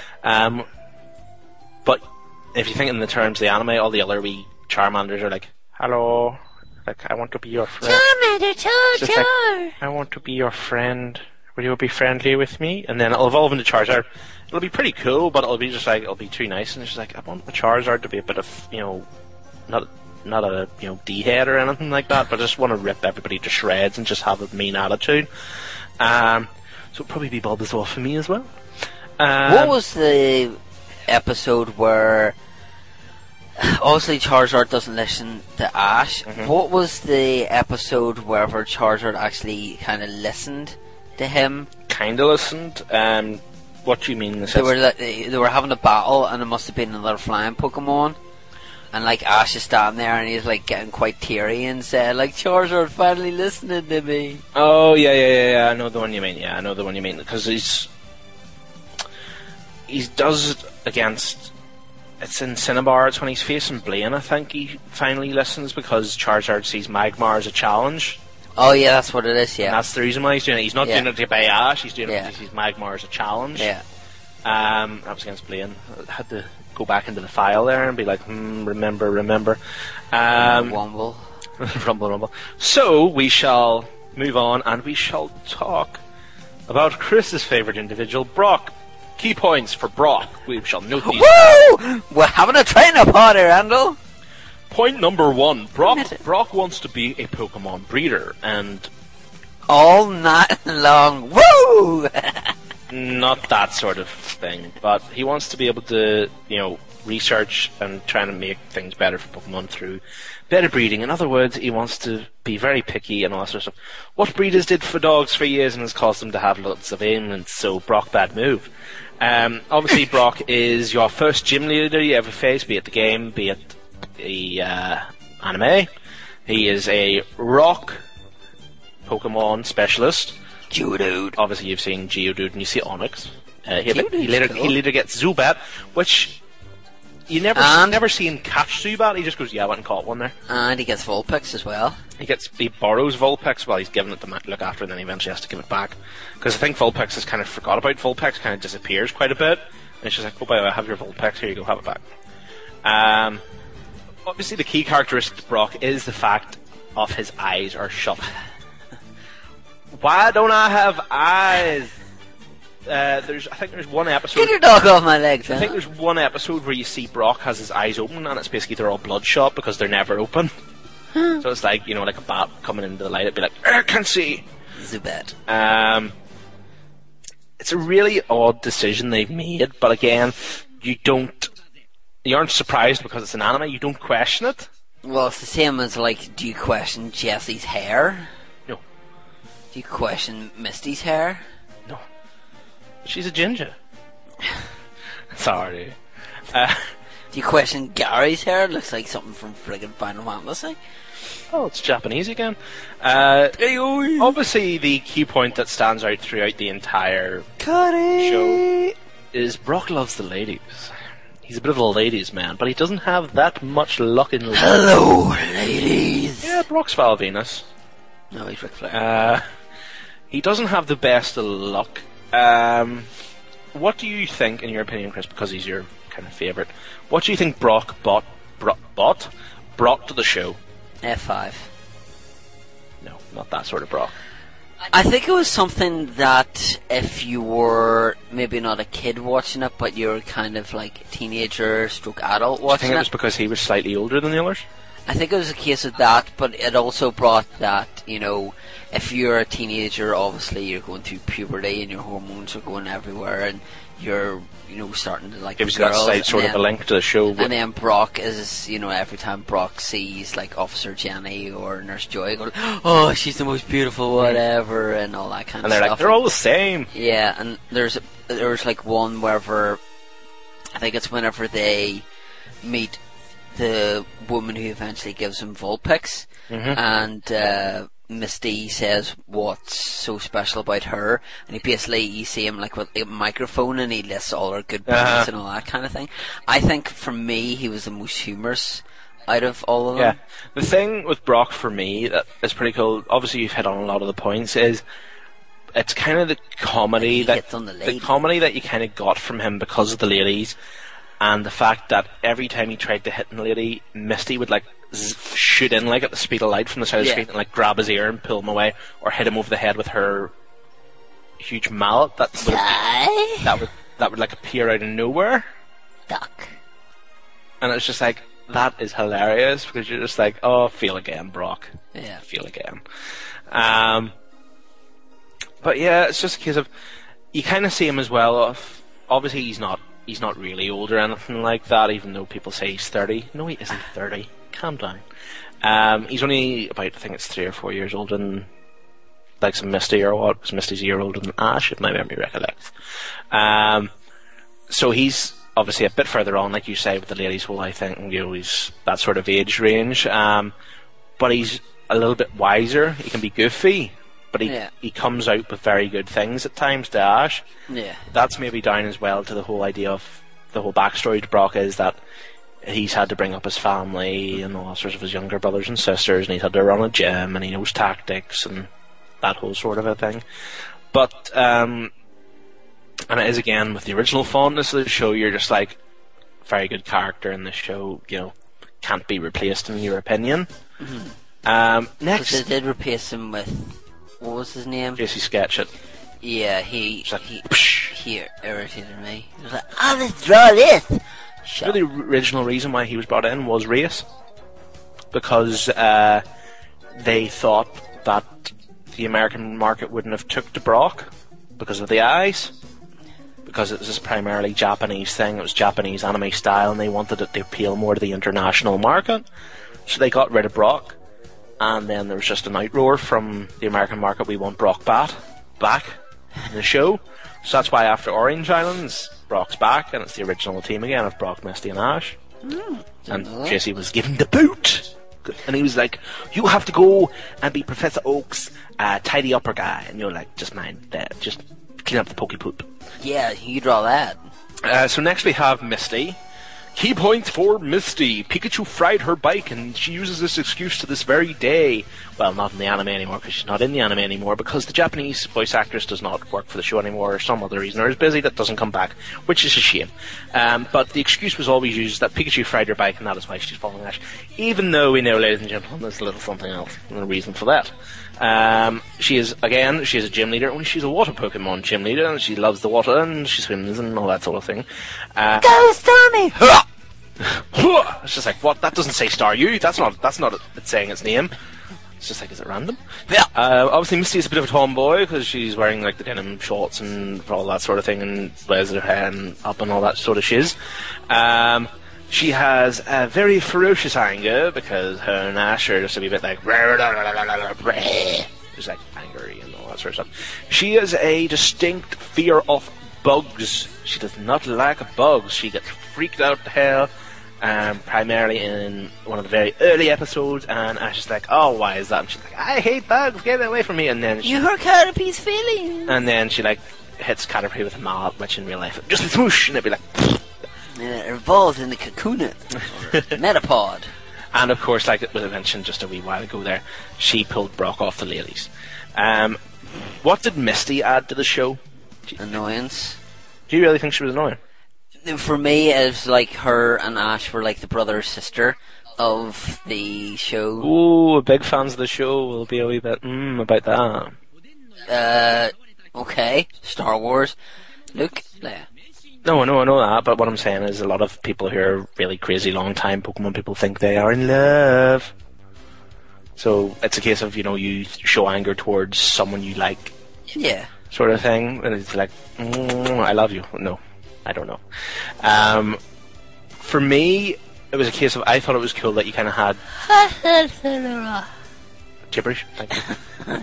I liked the way it was basically a case of Ash was always portrayed as the numbskull, in the sense of Misty would say something about like with Brock looking after the ladies and all that sort of stuff, and Ash would just soar right over Ash's head, and Misty would make comments about like trying to ask Ash, does she look nice or something like that, and Ash would be like, you'd be like paying attention to like food or something in a picture or something like that, and she'd get really annoyed with that because she's kind of in the halfway house between Ash's age and Brock's age, so she's kind of like and it's a case of Ash is too young to even be interested in girls and all that sort of thing, and I find it quite funny. But she's always been really, really popular with a lot of people. I can see where she could be annoying to people and that sort of a thing, but she's a very strong character for the show. For me, I always preferred Jessie over Misty. Well, she's a completely different position. We shall get to this. Because Jessie is very strong and James is very weak. But oh no! Speaking of Team Rocket, let's do Team Rocket here. Let's talk about Team Rocket. Prepare for trouble. Well, obviously, we have our three main people. We have Jessie, we have James, and we have Meowth. Who would you like to talk about first? We'll talk about Ekans. No, we're not talking about Ekans, which is snake spelled backwards. Such originality. Arbok! And Arbok is Cobra spelled backwards. Or Jimmy Tarbuck. Cobra with a K. We shall talk about James. James, yes. Rumoured to be by many, because he always, in the things, is Jessie always dresses up as the guy, and James always dresses up as the woman. whether this is again the whole idea of Japanese humor, you know, they're maybe not necessarily trying to make him seem gay or whatever like that, but it's Japanese humor and the whole idea of like a pantomime, as in the guy plays the girl and plays the guy. Like Peter Pan's always generally played by a girl in a pantomime or whatever. Or the Ugly Sisters. It's true. Yeah. So you've got that, and it's a case of he has the rose and all that sort of stuff, and he's a poser. Not that Jessie isn't a poser, because she loves her hair. He does have a cool voice. He does have a cool voice. His voice gets really weird later on, like when it changes at voice actors, and it's not good. But he's kind of a very laid-back character in the sense he always is played as the he's the one that causes the plan to go wrong. Yeah, the buffoon, so to speak. Yeah, he's always the one that gets shouted at. Yeah. Saying he messes it up and all that sort of It's like Team Rocket's blasting off again. He's always the one that voice, you know, is synonymous with Team Rocket messing up. Jessie, on the other hand, is the mastermind. She, you know, comes up with most of the plans. Well, I mean, for one thing, didn't James buy a Magikarp for like 500 things? He used all their savings. Which obviously is in the game as well. Yep, you can buy the Magikarp for the money. Obviously your money is a lot easier to get in the game in comparison to what it would be relevant in the anime, because they portray it as it's all their savings, whereas, you know, it's a case of 3 battles and there you go, you can go buy yourself a Magikarp. Yeah. But Jessie... Biker Bill lost. Jessie has some major anger issues, because she is always the one that is shouting at James and shouting at Meowth. I always find that Jessie's uniform was very provocative. Again, Japanese, because the Japanese version of the show was supposedly a lot more adult than the American and UK market. There was a lot of adult jokes and all that sort of thing, because there is an episode that is indeed involving Team Rocket, and it was cut from the UK market where, or there's the clip or something, whatever it was cut from the international market, because James, for some odd reason, gets a pair of tatas. Don't understand it myself. So it's just one of those really odd things. It's just like, why do you do that? But it's because, again, we don't understand Japanese humour or anything like that. Like, they wouldn't understand ours. Yeah. But with Jessie is always the one that leads the group. She's always the one that is trying to big herself up. Yeah. You know, she thinks she's the be all and end all. And of course, she obviously loves her very nice red hair, ruby red hair, and like swoop round and all that sort of stuff. Obviously, the next key member is Meowth, and he's kind of the one that binds the two together. He kind of binds the group together. Yeah. So he does, because obviously he's no ordinary Meowth. He doesn't just go Meowth, Meowth, Meowth. He talks. And Meowth is just awesome, in my opinion. He is the real... He's got comedy, and he's got just a whole, you know, fantastic character. And I think that's what made him stand out, obviously, because he was the only talking Pokemon, and that's what stands out to you. But you kind of see two sides to Meowth, in that he enjoys what Team Rocket and him and Jessie and James do, and they're trying to get Pikachu and that sort of thing. Yeah. But then there's the episode where they all get separated from the trainers. Was that the ones to do from with the St. Anne and the land, you know, the big giant island, big giant Pokemon. But Meowth is then just sitting having a chat with Pikachu, and they're like their best buddies sort of thing. They're, you know, nice to each other, and it's just kind of, you see a different side. But as a case of Team Rocket, you could not have this show without Team Rocket. It would be so boring, it would be unbelievable. Obviously, they end up doing very similar things, you know, every episode, and they end up blasting away. But that is your comedy relief at the end of the day. You're like, oh, there we go, there they go again, sort of thing. It's just very enjoyable, in my opinion.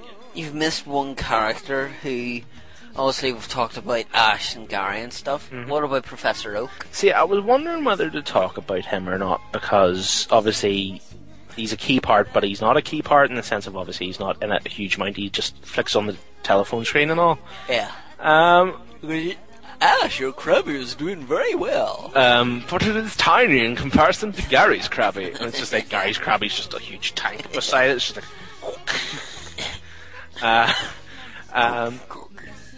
Professor Oak is a pretty cool character, you know, besides his lack of time on screen. He gets a lot more time on screen towards the end with the Pokemon League, because he goes and actually watches the Pokemon League.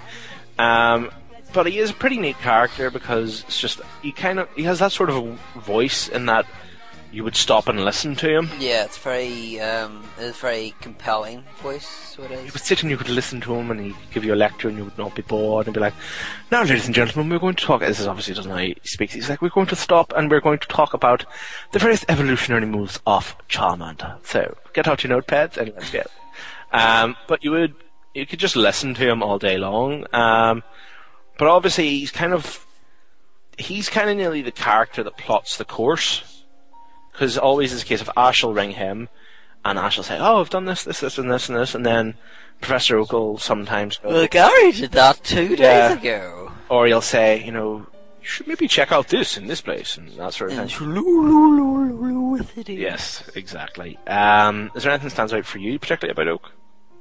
No, I just thought he was a very good character. I think he's got a hell of a job to look after all those Pokemon. No wonder he needs all the big guys with the spectacles on, run up the place. It'd be like, that'd be a lot of doo-doo to clean up. Do Pokemon even doo-doo? I don't know. He's kind of like the Willy Wonka of Pokemon. Yeah, because like, I don't know, it's kind of really odd, because they explain it in the anime, like, that his lab has got all these big shelves completely dedicated to, like, each His lab is trainer. like inside of a tortoise. It must be like that, because it's a case of how many trainers over the Mike, years come have on, left. move on. Stop yourself. How many trainers have left? Next question! And he has to store all their stuff. It's like crazy stuff. Next question. Pardon. That's like Burpamon. Gotta smell them all. For questions, we are just going to quickly go, well, quickly, maybe, I don't know, we shall see. We're going to go through some standout episodes. Obviously, a lot of the Pokemon episodes are, you know, they're very, very good episodes, but I could have went through here and had about half the season in this list. Yep. But we have 12, well, kind of 12. The last one I'll explain. But our first standout episode is called Ash Gets Fatty Chew. Ash Catches a Pokemon. And this is the episode, this is just after Misty started trailing him. Who's that Pokemon? It's Caterpie! Yes, we know, because we just saw it like 2 seconds ago. So as you've guessed, ladies and gentlemen, this is the episode where Ash catches his first Pokemon, which is Caterpie. He also in this episode catches his second Pokemon, which is Pidgeotto, which is, I must say, I have to give Ash props. It may have been by sheer fluke, but that's not a bad score on your second Pokemon to get the evolved, you know, an evolved Pokemon already. Yeah, exactly. What level was it though? It's just like fair play. Well, if he had to be over level 16, it would have been over level 16. Yeah. So it was just like good score. Caterpie would have been at most level 9 then. Sorry. Caterpie would have been level 9 because then it evolves in a Metapod. It's in the Metapod at level 7 and evolves into Butterfree at level 10. Nerd much. So he probably got it when it was level 6. So there you go. Yeah, okay, good. Yes. Hey pal, did you see the nerd? Pardon me. But this is the episode that Misty just freaks out to hell, and it's just like, I shot a head bug.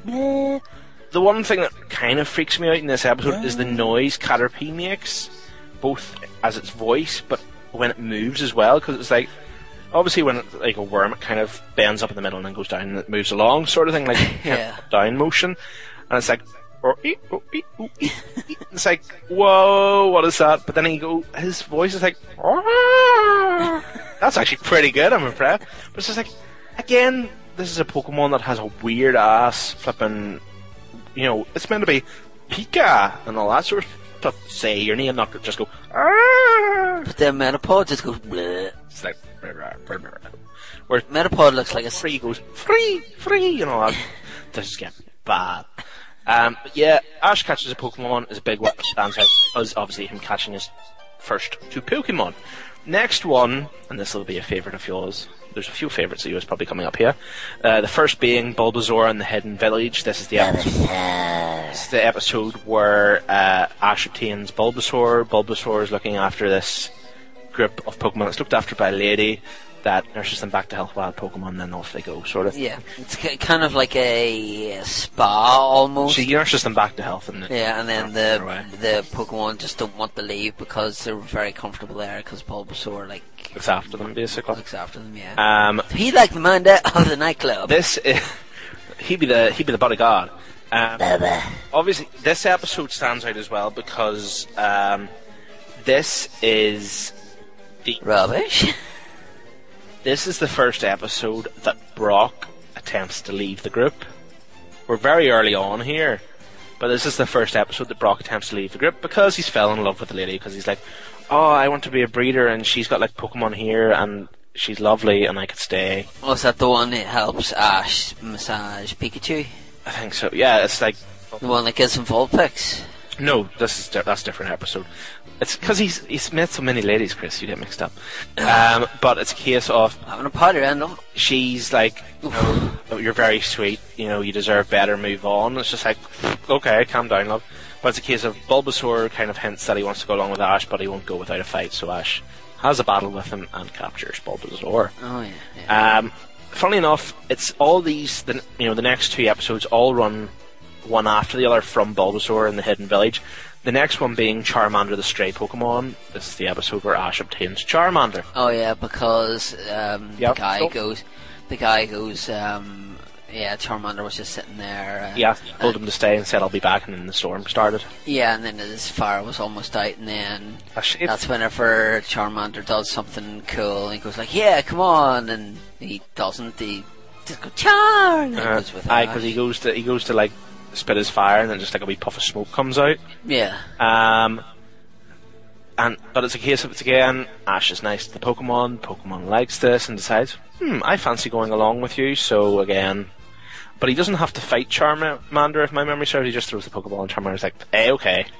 Yeah, because he throws the Pokeball and Charmander jumps up, and then it just like it goes in, yeah. Mm-hmm. It's a pretty awesome piece of animation, I must say. So it went from that. It went from Bulbasaur, he had to fight Charmander, get in the bottom. Squirtle, he like hugged, and then he like walked along with Pikachu. Which leads us nicely to the next episode, which is Here Comes the Squirtle Squad. Squirtle Squad. Which, and this is obviously the episode where he obtains Squirtle, specifically the leader of the Squirtle Squad. Bit of a Teenage Mutant Ninja reference here, don't you think? With this, because they're like a bunch of ninjas. Yeah.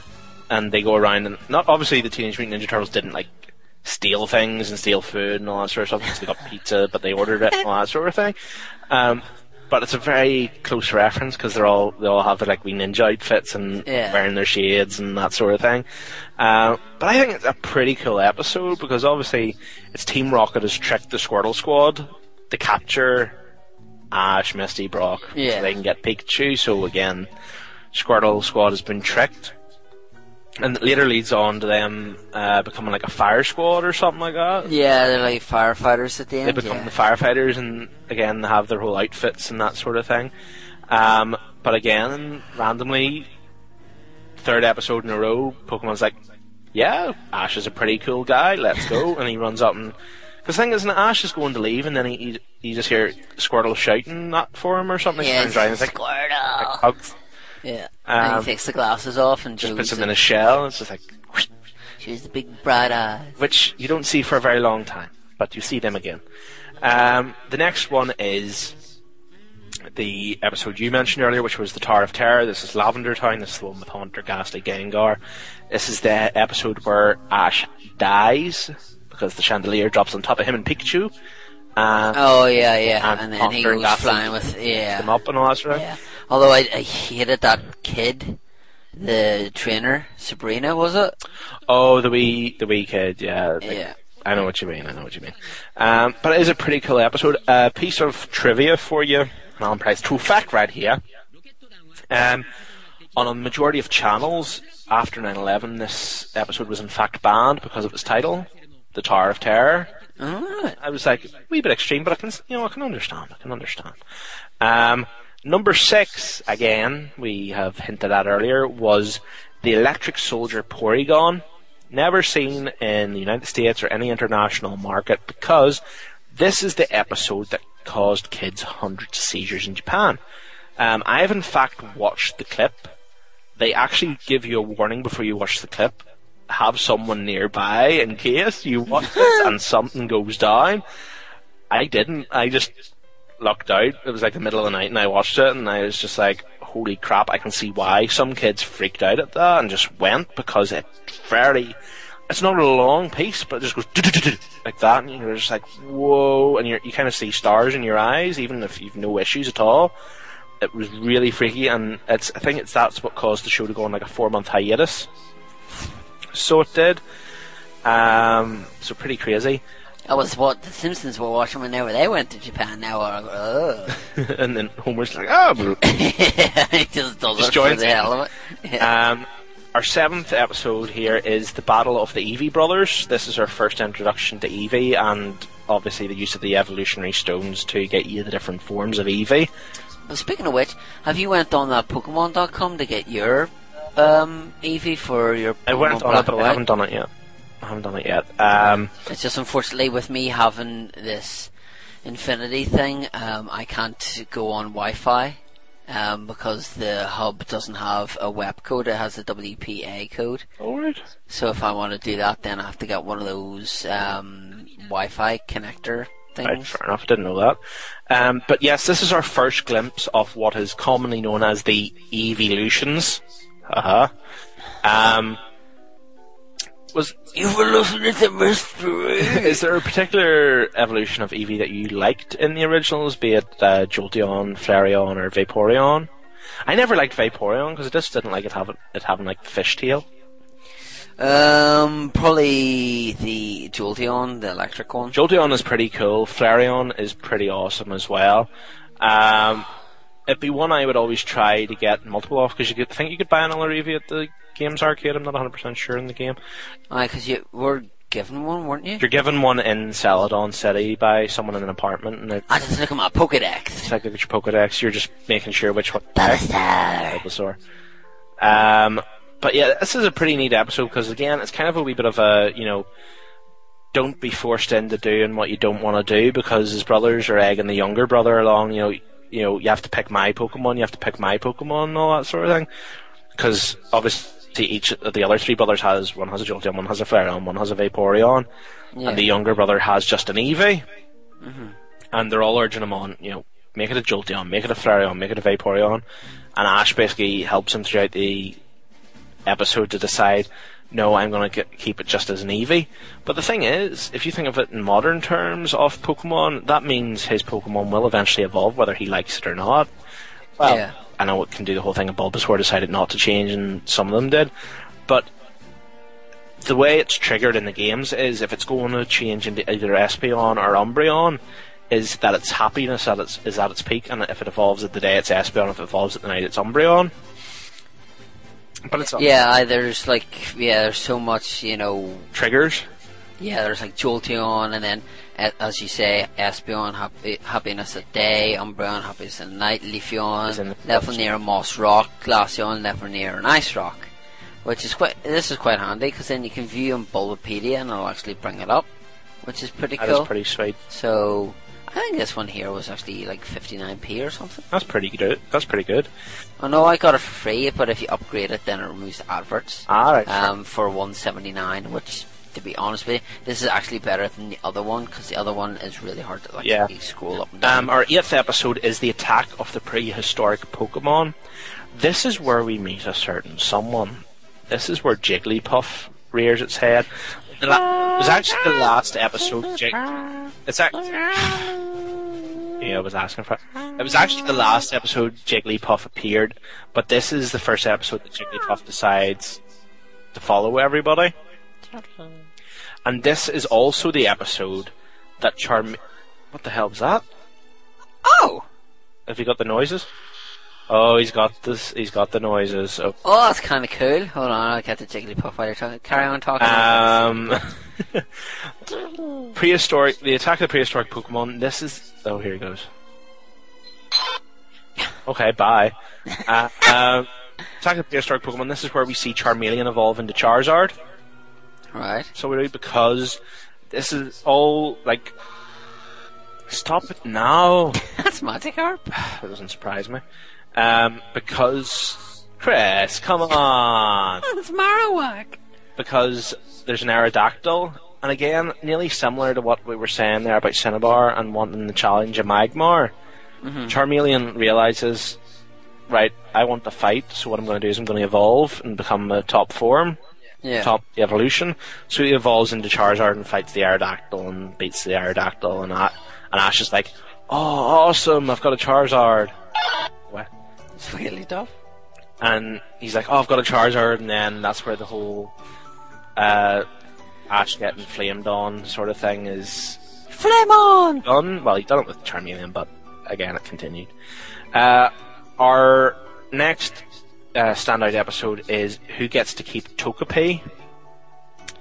Because this is the first appearance in the original series of a future gen Pokemon.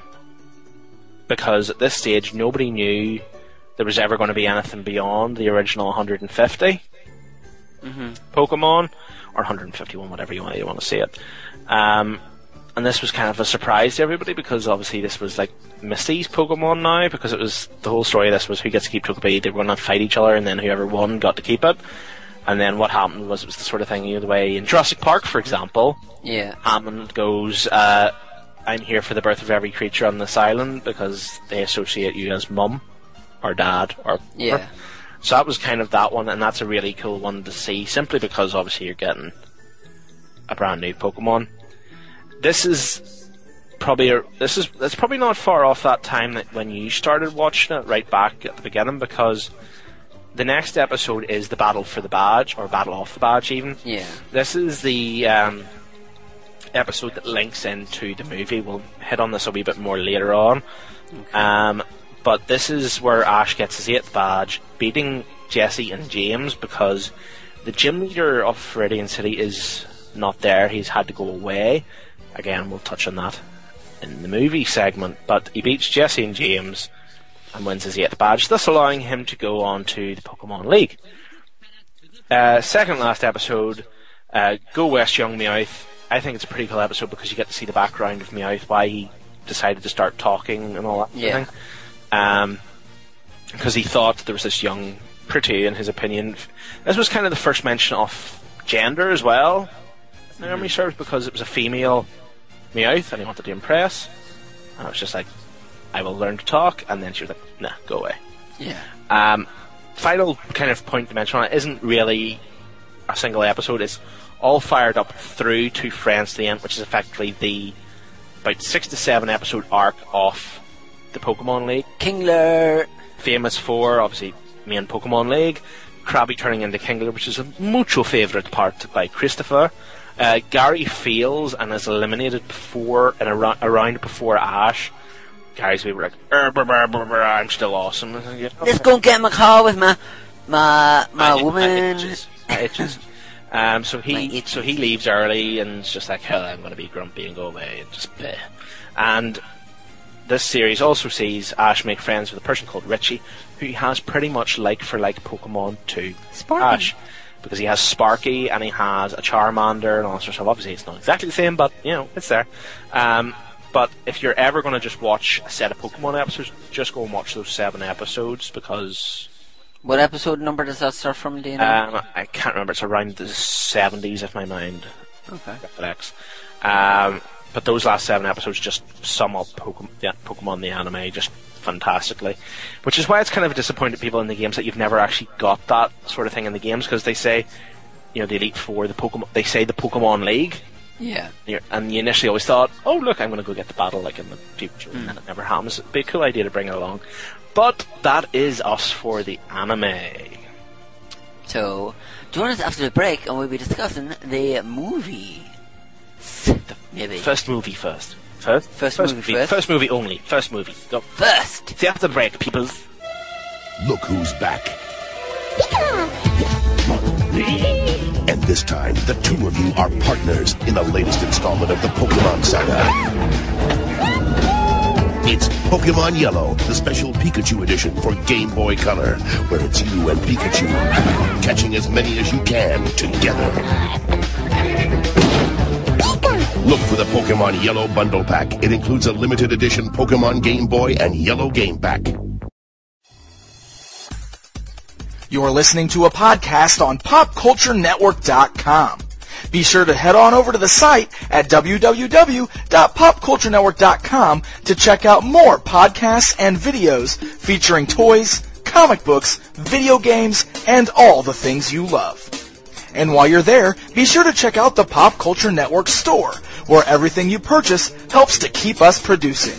Just head over to popculturenetwork.com and click on store.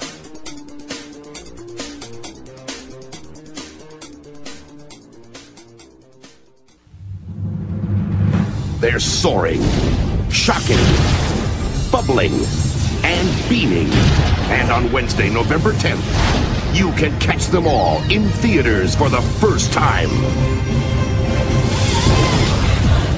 Pokemon, the first movie, plus the all-new short Pikachu's Vacation, playing before Pokemon, the first movie.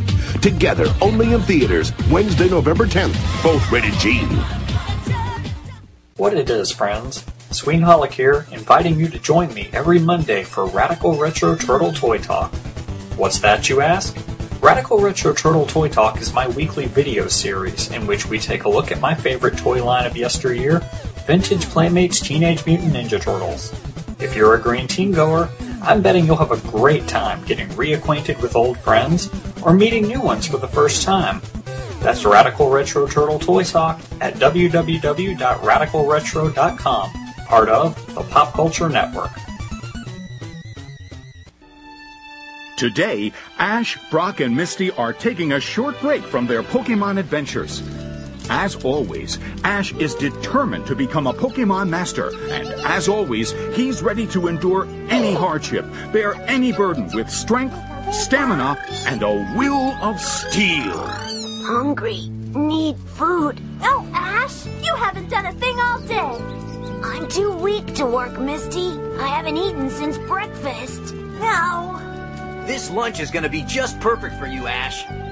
It's my Lazy Boy No-Chew Stew. Hey! You there! I'm looking for a Pokemon trainer named Ash from Pallet Town. You know him? Yeah, he's me. Let's have a match. Unless you're afraid to lose. I'm afraid you're gonna lose this one. Ash, you just said you were too weak to work. That's right, I am too weak to work, but a Pokemon battle isn't work. That's progress. At least his mouth is working. Pikachu.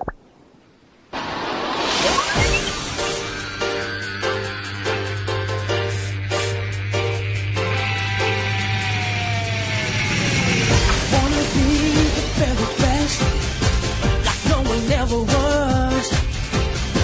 To catch them is my real test. Training is my cause. I will travel across the land, searching far and wide. Smoking more to understand the power that's inside. It's you and me. I know it's not just for you. Ooh, you're my best friend. The world we must defend. A heart so true. You teach me and I'll teach you. Oh yeah, I'll teach you. Gotta catch 'em. Gotta catch 'em. Gotta catch 'em.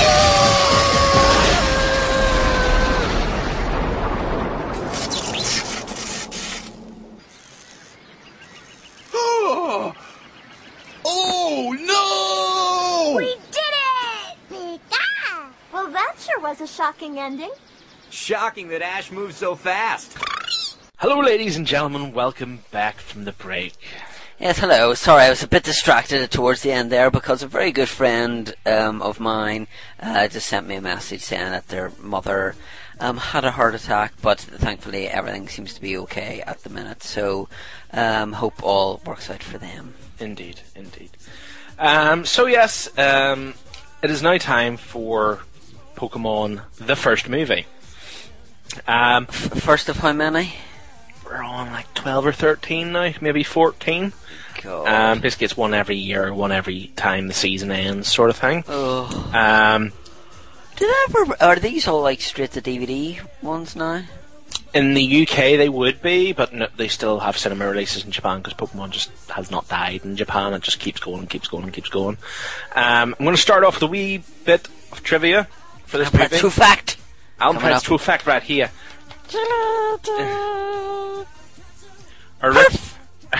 Originally, this movie, believe it or not, was supposed to be the series finale of Pokemon. However, because the anime was so successful, it was renewed for another season as The Adventures in the Orange Islands. Could you imagine it of it ending like there and then, like that was the end of Pokemon? Would have been a wee bit odd, like, wouldn't it? Just a little bit. Just a wee tiny bit. But first point, this was released in November 1999 to global success. Were we surprised one little bit? Normally whenever TV shows spawn movies, for me it's a recipe of disaster. Yeah. Not too many, you know, like, you have numerous, like, Tom and Jerry films, which don't particularly work. Because they talk. Yeah, exactly. Then you had the likes of, say, obviously, whenever She-Ra started, the first 5 episodes of She-Ra became Secret of the Sword, which was, like, an animated movie. Same way with Thundercats, you had Thundercats Ho, which was essentially something like 7 or 8 episodes pieced together to make a movie. But I can't really think of, in this day and age, ones that from a TV show that have made movies and have been successful. Like the Rugrats films weren't very successful. Kids would go and see them, but it wasn't like they made a huge yeah, amount of dough. 2 words, and this one I think is going to flop big time. The Smurfs. You think? Yeah. It'll be interesting. It's one I'm like very wavy on. It's one of those ones I'm going to be like, what will happen with it? What will happen with it? But we shall see. It's because the one thing that caused that movie to flop is simply because it's not, you know, it was a reasonably old cartoon, and is it really played a great deal nowadays? No, not at all. I mean, lately you can't get it on iTunes and stuff because I got the first episode. When's the Smurfs target market gonna go on the iTunes and download it? The only thing it would be parents, but you know. But that's neither here nor there. I think with the likes of that, obviously at the height of it, you know, you had the games, you had the trading cards, you had, you know, probably the magazines and stuff. So it was a kind of a case of, here, this is working, that works better, let's make a movie and do this. So if that was going to be the season finale, chances are that was stuff that they already had done anyway. And then you know, like, very much is a kind of a case of, right, we'll just need to take out the previously, you know, like, last time we saw Ash going to city. So they've just taken that out and just pieced it together. I think the first maybe 3 in Europe worked, and then after that, just everything fell off. The only thing I would say, maybe in comparison to the later movies, you know, from maybe about 4 on, is it's maybe because we kind of fell out of Pokemon. You know, you didn't really watch it after kind of that period because it was kind of at the, you know, at Johto it started getting a wee bit wavery, and eventually Misty left and Brock left, and you lost all interest. But it's not even that. It's a case of, if you, whenever like new releases come out, you'll go into the likes of, say, of a supermarket or a high street retailer. But it's not a case now if you go in there and you'll see the Pokemon cards, but you'll not see like the animated series or anything. The simple fact, the reason I fell out of, not out of love with Pokemon, but it was a simple case of you couldn't get the movie DVDs anymore. You couldn't, it was too hard to find it on TV. It basically was disappearing from UK TV, and then you miss an episode, you miss another episode, you miss another episode, and then you're on the trail to not caring anymore, and that's what happens. But was I surprised that this was a hit? No, because it was pretty much, we're getting to the height of Pokemon at this stage. It's a worldwide hit. be it the games, be it the cards, be it anything. And this film was made for 30 million, right? Mm-hmm.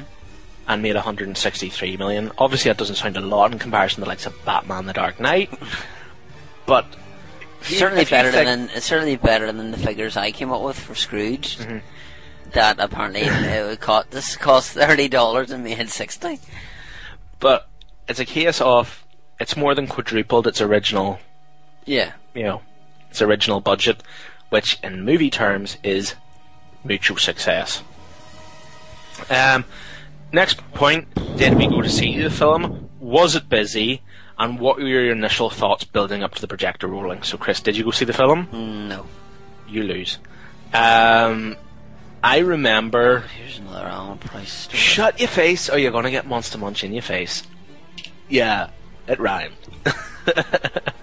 Yeah, because face you said twice, so of course face rhymes with face. Exactly, because I'm awesome. It's cool. Yeah, I went to see the film, obviously.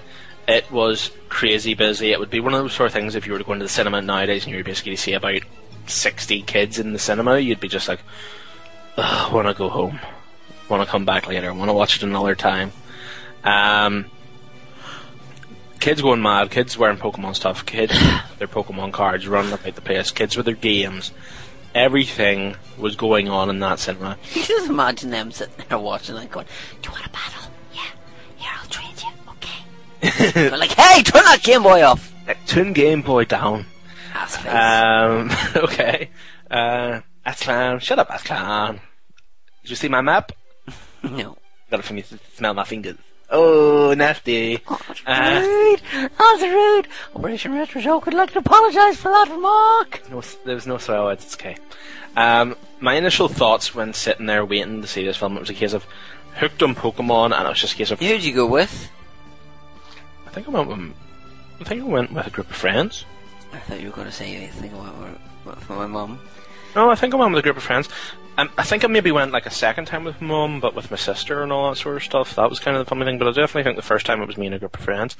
But I remember sitting there just being so excited because I'm like, oh, I'm going to finally see like Pokemon in the cinema. It's like awesome. They're going to be on a big screen. It's going to be cool. And it's going to be like just everything going on.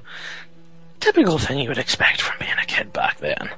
And then I'll wet himself. Go like, oh my god! Oh, I forgot to go to the toilet. I need to go to the toilet.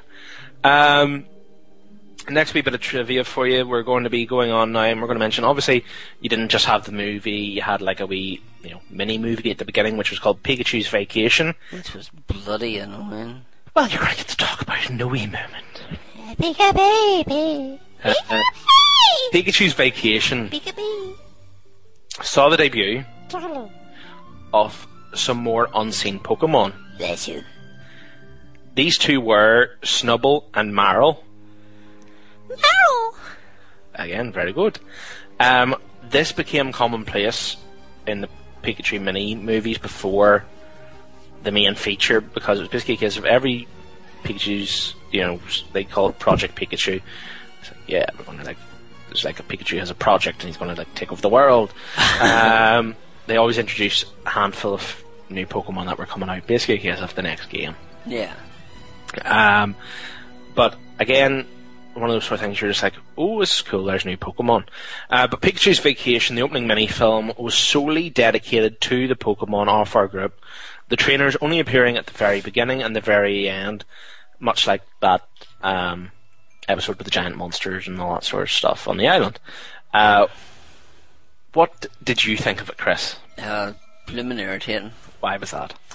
Because, no harm, but I don't want to really see Pikachu and his buddies all talking to each other going, Charmander, Char, Baba, Pikachu!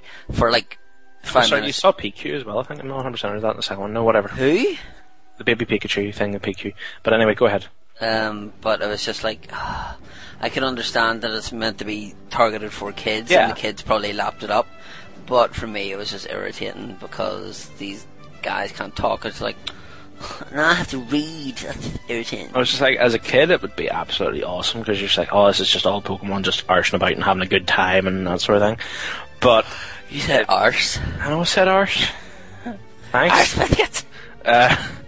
But it's a case of lemon. Luckily, you're able to skip it all when you watch the movies nowadays. You're just like, main movie, please. No, they don't allow you to.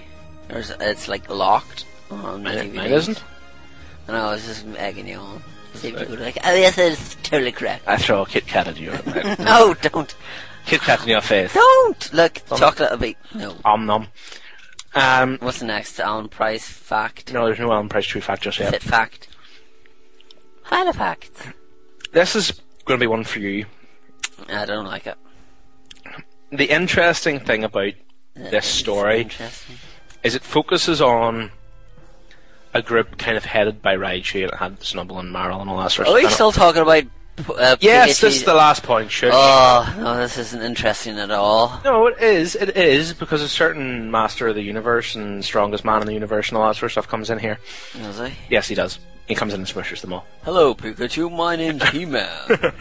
It's an interesting... my sword. There's a group headed by Raichu, and then obviously we have our group with Raichu and Pikachu. Obviously, they're facing off their groups. Charizard decides to get his head stuck in a pipe. As you do.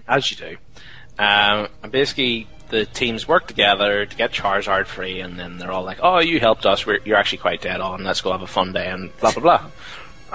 Hey man, you're dead on. We go like. It's basically creating a moral in the sense of, don't be Aegis to one another and all that sort of thing. So it's still, I find it's not a Northern Ireland moral. It's a Northern Ireland moral. In today's story, we learn don't be Aegis to each other.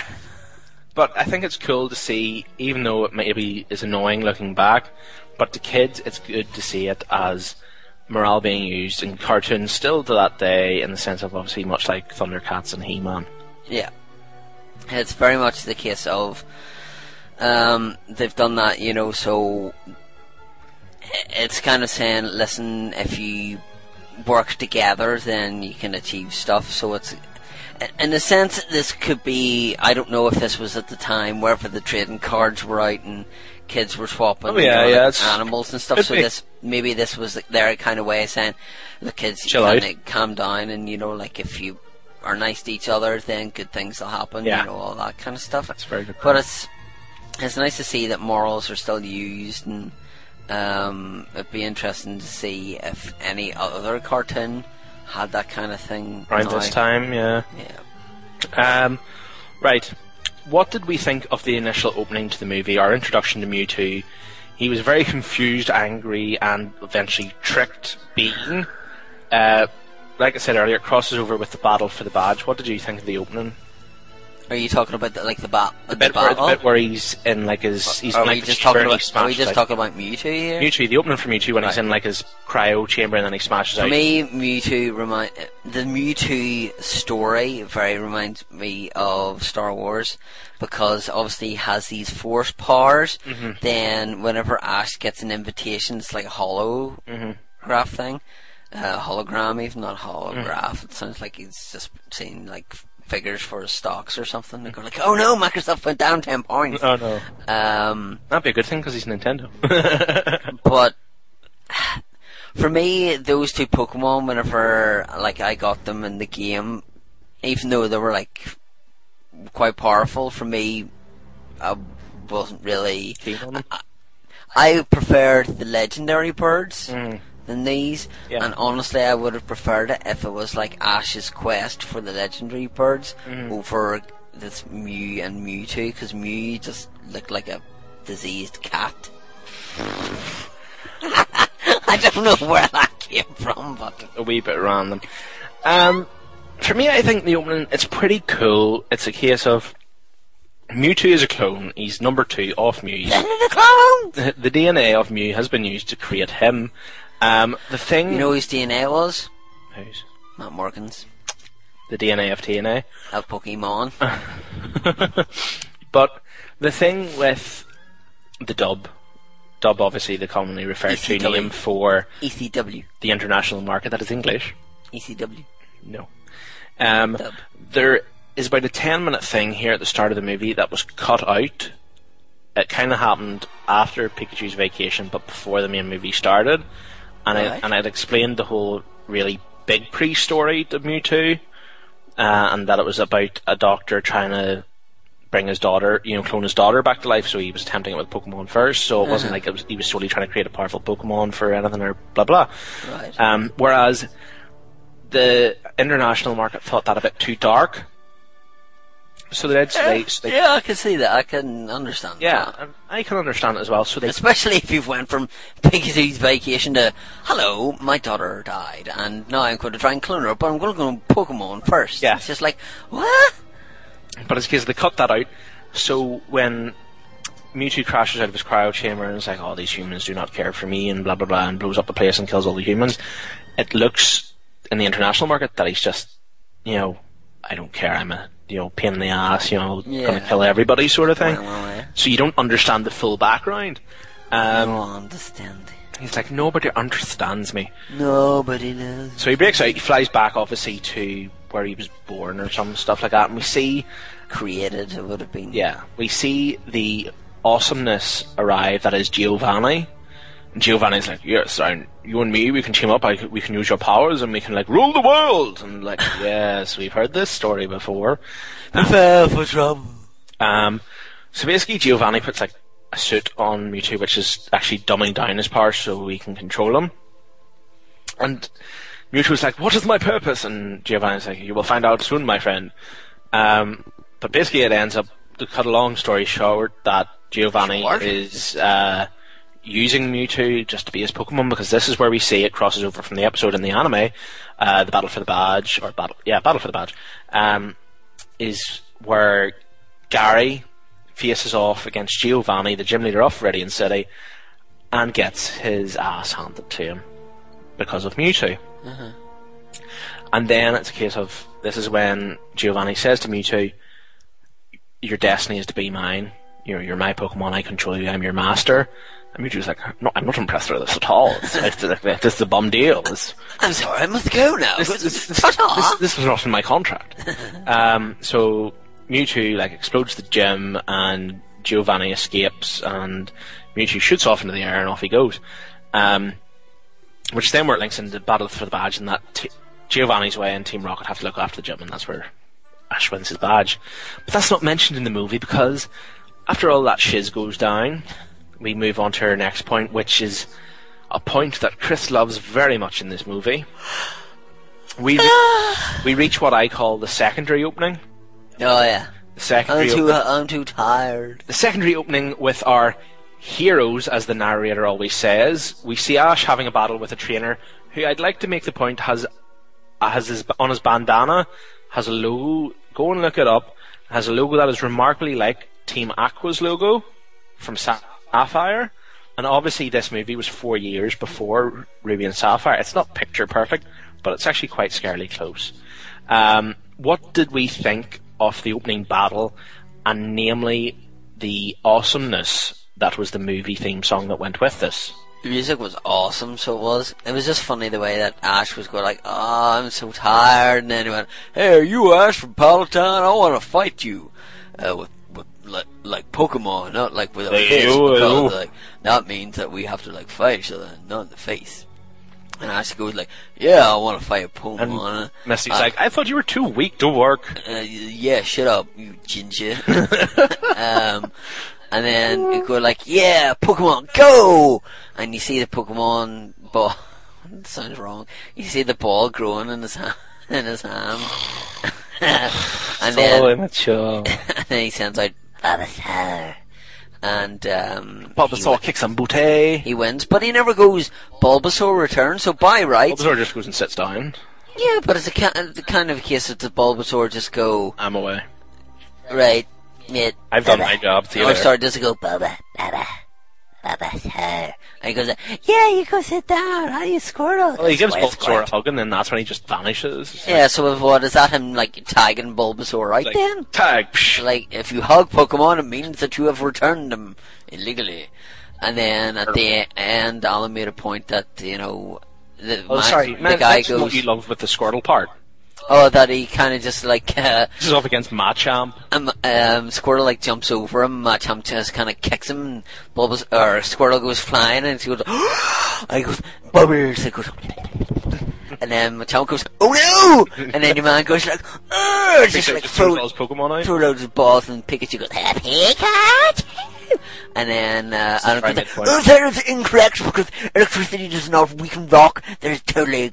It's true. Any crap. Pokemon person will back it up and say, yes, Pikachu is an electric Pokemon. Golem is a rock Pokemon. It does not compute. It does not work. But I think the big part, besides obviously the battle, is this theme song. Yes. Because it is just obviously the theme song you're used to Which from you the played anime. in episode 4 as well. And it'll get played in this numerous times probably, because it's just sheer awesome. But it's a case of, it's your original anime series theme, but Did Emma Bunton do a song for Pokemon? She did. It's in the credits. It's like free. What, in the first one? Yeah, it's like Free Up Your Mind or something like that. It's like really odd.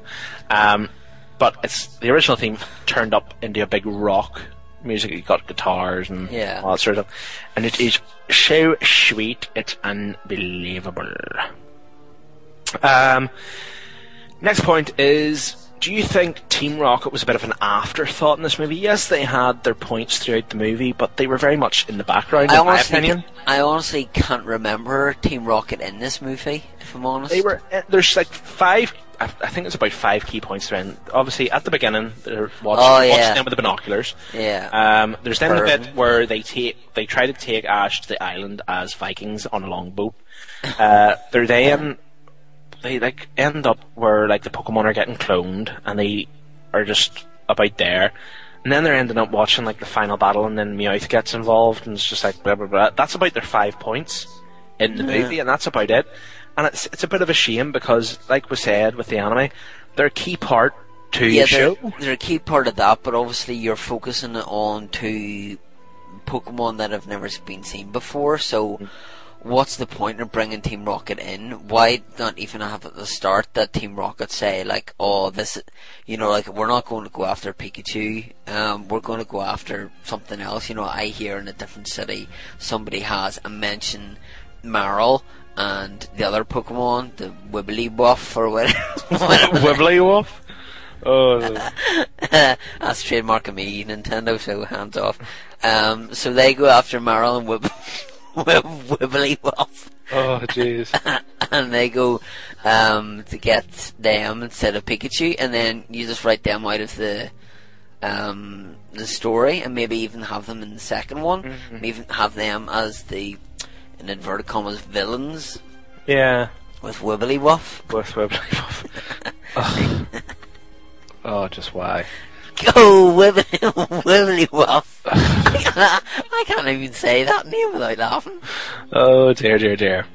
So it's fair to say that we think they're an afterthought in this movie. Especially Wibbly-Wuff. Wibbly-Wuff doesn't exist. It does in my mind. Chris is just off on one, ladies and gentlemen. Sorry. It's all Wibbly-Wuff's fault. Our next trivia is that were Jesse and James New World Order. New World Order. When Jesse and James and the whole Team Rocket are in the cloning, I know, I know.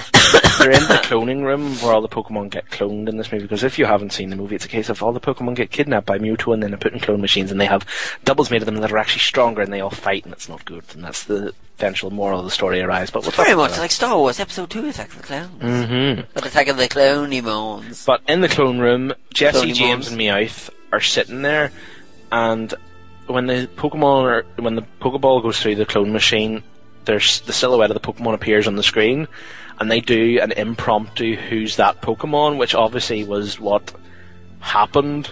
Yeah. During the segments of the TV shows. So this very much like at the end with the Poke Rap. Yeah, but which was a pain in the arse. But this is one of this is one of the many times that Team Rocket break the third wall, because they're basically acknowledging that this sort of thing goes on. Yeah. You know, did they guess it was Wibbly-Wuff? Dear.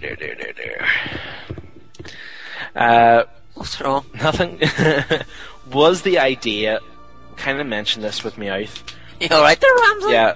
Was the idea of cloning Pokemon on such a large level in this movie a bit adult or extreme for a kid's movie? It kind of is. Why didn't they just have that? Why didn't they just have that he creates some of the new Pokemon? Yeah. You know, like Pokemon that you've never seen before. Like Wigglytuff? Yeah, like Wigglytuff. That he creates Pokemon that you haven't seen before, because that you want something different from a movie. You don't want really a TV show that... You don't want an episode of the TV show that is effectively an hour and a half. Yeah.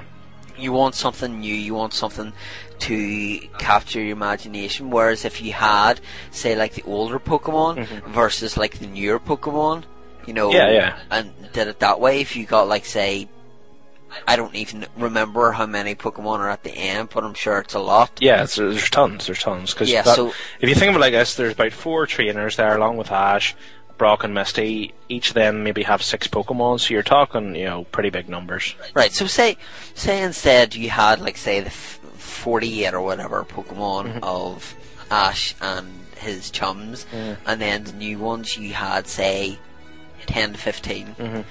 And you don't really introduce them all, but then, you know, say in the next episode of the TV show you have them on that. So then if you want to know who they are, you watch the TV show, and it's a perfect carry-on. And then it's a case of you will then see what Pokemon do what, and then in the games, I want to capture Marill because, you know, Tracy uses Marill and he's a cool, like, water Pokemon. One thing about Marill that's pretty cool, I think, is that his tail stays up as like a buoyancy aid, so you always know where he is on the water. Yeah. It's like somehow his tail is like super extendable, so he can dive as far as he wants, but his wee bauble of a tail stays up on the surface. Wigglytuff has that with their ears. Extendo ears. Yeah. But yeah, it was a bit extreme, because I always found myself when I watched this as a kid, I hated the cloning machine, because it just had this sort of look to it. Had this really evil look to it, and I was just like, I don't like it. The one part I didn't like of the film was whenever they're in the water going to the island. I don't know why, but I just... I didn't particularly enjoy that. Yeah, it's just because they're gonna die, maybe, and you're just like, oh no! They're gonna die! Wigglytuff says yes! But another thing I didn't like about, the clones had like weird, like, black birthmarks on their face and all that sort of stuff, like really weird thing to determine them as clones. Yeah. And I was just like, what the hell? This is just, I don't like it, and that sort of thing. And obviously, this is the only point from, like, I've done more research, it's the only time that Pikachu is ever inside a Pokeball besides the beginning. Yeah. It's the only other time that because he's trapped inside the Pokeball that snatches all the Pokemon from everybody to go and take them to the cloning machine, because he's basically no other choice. He runs away, but he gets captured. Yeah. Another piece of trivia is, this is the second time already that Ash dies in the show and then comes back to life. The first time he died, obviously, being the Tower of Terror. Yeah. How stupid was Ash running into the attacks of Mew and Mewtwo? What a dingbat. Was it used well, though, as a good moral to the story, Chris? It kind of is, because it's kind of saying that... He was upset with them all fighting. It's kind of a case of, no matter what race, no matter what creed, war shouldn't be happening, battling shouldn't be happening. Clone or normal, whatever. Yeah, it's just a case of, you know, he is sacrificing himself for the greater good, that, you know, if these two keep fighting, then the world's going to end, and this is going to happen, and that's going to happen, so he's doing something... I don't think he's a dingbat at all. In fact, I think he's, you know, that's Chris admires him for doing this. That's what you need your heroes to do.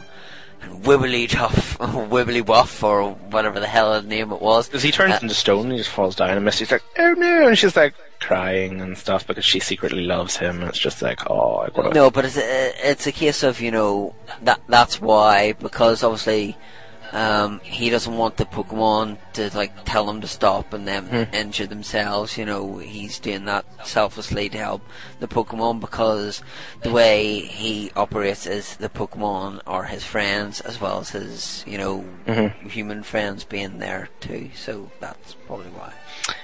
I think that's a very good point. I'm all emotional now. Yeah. I want him to come back to life, but he does come back to life. It's okay. Because all the Pokemon start crying. He is brought to life by tears. all their tears, all the Pokemon's tears, drip down the face and then drip off the face, and then they float through the air towards his body, and then that brings him back to life. And thought of Maybe it's an emotion that Pokemon haven't exuded before, is like tears. But it's really weird because like it happens, but it happens in a lot of things. Yeah, you know, like emotion brings somebody back or something. What was it? I was watching something not too long ago when that happened. That something had died or was dying, and they cried, and the tear hit them, and then they came back to life. I can't even remember what it was. No idea. It's probably used quite a bit. Probably but really, I think the thing as a kid that hit me with this, and why I was like, in the face. I was like really taken back by it as a kid, was the fact of obviously Ash is lying there completely just stone and dead, and you see Pikachu walking up and he's all sad, and he tries, because obviously we're used to Pikachu electrocuting Ash and all that sort of thing, but he keeps trying to electrocute Ash and is just getting no response, and he's just like, oh crud. He's just completely emotionally just wiped. It's very much like if they're trying to capture, you know, obviously they're his, you know, buddies, like buddies, pets, for want of a better word. So it's kind of a case of if, say, like if somebody was to fall down a flight of stairs and they had a dog, then the dog would come up and lick the owner's face to try and wake it up, or stay there beside the owner. You know, it's just showing how he has been loyal to the Pokemon, and then the Pokemon are in turn being loyal to him by, you know, not leaving his side. Definitely. But yep, very good moral story, because this sacrifice then shows Mewtwo that violence is not the way, and he has to accept the fact that yes, he was a clone, but he can live his own life that he wants. And he like teleports away, wipes Ash, Misty, Brock's, everybody that's there's mind. So basically it wipes this off the face of Canon Planet. It is confirmed. It was the first ever Pokemon movie, surprisingly enough, confirmed as canon, because some of them are supposedly considered not canon. I don't know why. But, you know, it was a case of it was wiped from Ash's memory because it was done completely out of sequence to the anime. The anime series had been done first, so it's a case of they're actually saying, oh, your mind's wiped, so we don't have you ever mention it in the TV show. Yeah. So they basically saved their backsides for that one. Because I think it's maybe like you say, they had it done in advance of the, you know, finale of the series. Perhaps. And they were like, are we going to do this as a movie, or are we going to do this as a special episode, or what? Maybe they just did that at the end, you know, like the... By the way, your mind's wiped. Cheers. Yeah. Bye. And Mewtwo floats off with all the clones. Yeah, it's kind of like, you know, if we're time traveling, you know, you can't do this or you can't do that, or if you're going to go back to the future or whatever. You gotta go forwards to go back. Or back to go forwards, whatever. Willy Wonka. Do you have any final thoughts, Chris, about the movie? What really stood out to you? Music, music we're talking about. Yeah? Yeah, that for me. The opening, basically. Yeah. Well, the secondary opening. Yeah, the secondary opening. I don't know. I would watch the TV show before I would watch this, in all honesty. For me, in my opinion, it's a decent start. You know, it's a decent wee movie. But having watched a bit of it earlier and flicked through it, it's very plot lacking.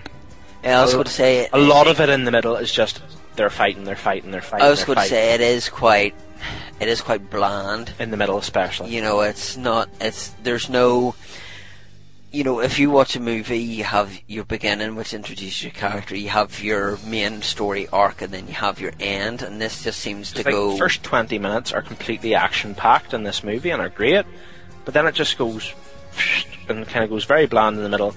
It gets a wee bit better towards the end, but it never reaches a really good high. Obviously, kids add it up, but in my opinion, the second movie is the far better one. The second movie is a fantastic movie, because obviously, probably because it has 3 of my favourite Pokemon, the legendary birds. But that is for another day. We shall round up the discussion of Pokemon the first movie, aka Mewtwo Returns, or sorry, Mewtwo Strikes Back. There's another Star Wars reference. This is what I'm about to say. This was in fact confirmed by Nintendo of America. The English title is a reference to Star Wars Episode 5, The Empire Strikes Back. This movie got like a special episode sequel in the future, specifically titled Mewtwo Returns, which is also a reference to Star Wars Episode 6, Return of the Jedi. Why didn't I just call it Return of the Mewtwo then? That would have been more in your face. But there you go. It was in fact a Star Wars reference. Ah, I see. One final point. Found it quite funny the way, obviously we were mentioning Star Wars a wee bit earlier.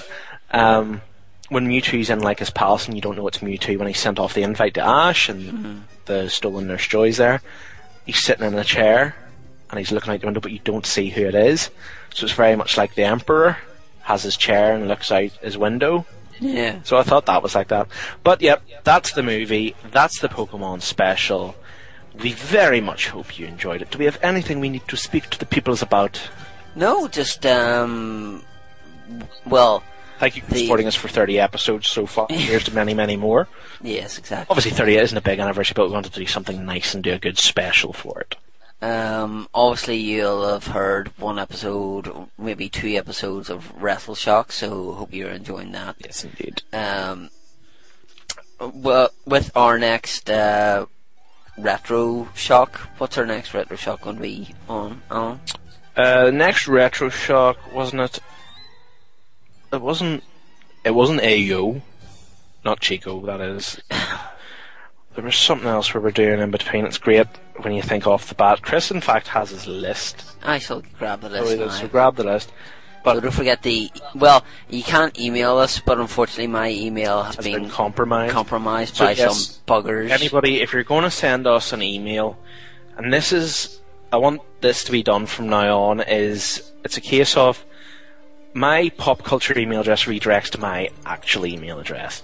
But the thing is, if you're not a contact to me, if you send me an email through my pop culture email, it goes to my junk folder. And if you just put a title as, if you have your name as your contact, and then just go like, hi, as the contact, as your title for the email, it's going to get deleted by me, because basically a case of you get all these emails in your junk folder and you don't know what's what. You don't know how to differentiate. The next one would be a TV special, which we would have, if you wanted to do that, which would be... Yeah, TV special's good, yeah. Okay. So on our TV special, we would be covering The Crystal Maze, which was a TV show over here. I think we decided... are you wanting to do Power Rangers? We're doing Power Rangers. Thomas the Tank Engine was another one. No, well, you're either going to have Power Rangers, Thomas the Tank Engine, or if you want to, we can substitute that with Beavis and Butthead. So the other two are Dungeons and Dragons and Red Dwarf. Right, well there are your two. I'll go for Thomas the Tank Engine and Crystal Maze. Okay. So there you go, that's going to be that episode. This. But like I was saying with the emails... Thomas the Tank Engine. He's got it. When you're sending us an email, when you're sending it to my Alan Price at popculturenetwork.com, that's ALLAN, make sure to write in your subject, like Operation Retro Shock, and then the subject of what you're wanting to relate to. So if it's this episode, put Operation Retro Shock, then Pokemon, and then say what you want. But do that for any future, because if it goes into the junk folder, it's just going to get lost. So please do that for us. But also, of course, go check out popculturenetwork.com for the home of absolutely everything you could want in entertainment. You've got Sween Halleck, which has Radical Retro Turtle Toy Talk, so Teenage Mutant Ninja Turtles, if you love them, you will love that show. You have Not Mint in Box with Rob Bass, who Chris, opposite me, does a lot of stuff with, and I was in fact involved with not so long ago, as I was supposedly Chris Vint. I don't know how that happened, but but you've got Ryan Porter on there as well. He does a fantastic job. Go on there, read his column. Some people don't read his stuff, apparently. But you have to. It is a really, really good read. But then, of course, you have the main guys. You have Pixel Dan, Killing Dirt, and all. You do That New Toy Smell and Yvette Figures. And you have the Pop Culture Network store and the forums. So go on there, have some fun, maybe buy some stuff, but definitely check out the forums and just reply away to absolutely everything. Yeah, so it's stuff that we are doing, or stuff that you want to see covered, or if there's people you want us to... Don't be shy! Yes, if you want to even appear on the show, then that's fine. You can we'll do like a raffle for like a future episode or something like that. Is Yeah, speaking of which, I need to thank Mike Lacey for being a great supporter of Operation Retro Shocks, because he's always on Facebook talking to me and saying he's loving the show and stuff. So thanks, Mike, for your continued support. Definitely, thanks to everybody. Yes, indeed. So if you've enjoyed the show, well, we hope you have, and if you haven't enjoyed the show... We're going from strength to strength, because as each show goes past, it seems like more and more positivity is pouring in. Yeah, exactly. Which means the word is spreading. It's probably Zon just sitting there clicking on the thing a million times, just going, yeah. No, I'm talking comments. Come on, man. Yeah, hello. My name is Bob, and I like Wibbly Waff. Please don't send us an email saying that. It will be deleted. What's your email address? Alan Price at popculturenetwork.com. That's ALLAN. Do not send me spam email like Chris. Or I will put you now. Just put on your subject heading Operation Retro Wibbly Waff. There is no correct spelling for Wibbly Waff, so just write it whatever way WIBBLIWUFF. Name me a TV show that you watched whenever you were a kid. When I watched when I was a kid. That we haven't covered. Yes. The Family Ness.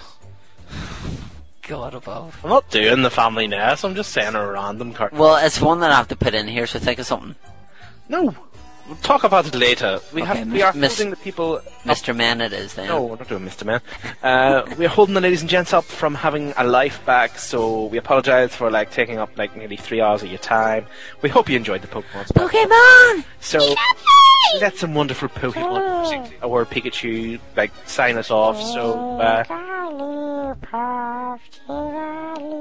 take care, ladies and gentlemen, and we'll see you next time here on Operation Retro Shock. To protect the world from devastation. To unite all peoples within our nation. To denounce the evils of truth and love. To extend our reach to the stars above. Jesse! James. Team Rocket, blast off at the speed of light. Surrender now or prepare to fight. That's right. Team Rocket's rocket. Talking trouble, walking trouble, walking trouble, big trouble's gonna follow you. Team Rocket's rocket. Talking trouble, walking trouble, double trouble, big trouble's gonna follow you.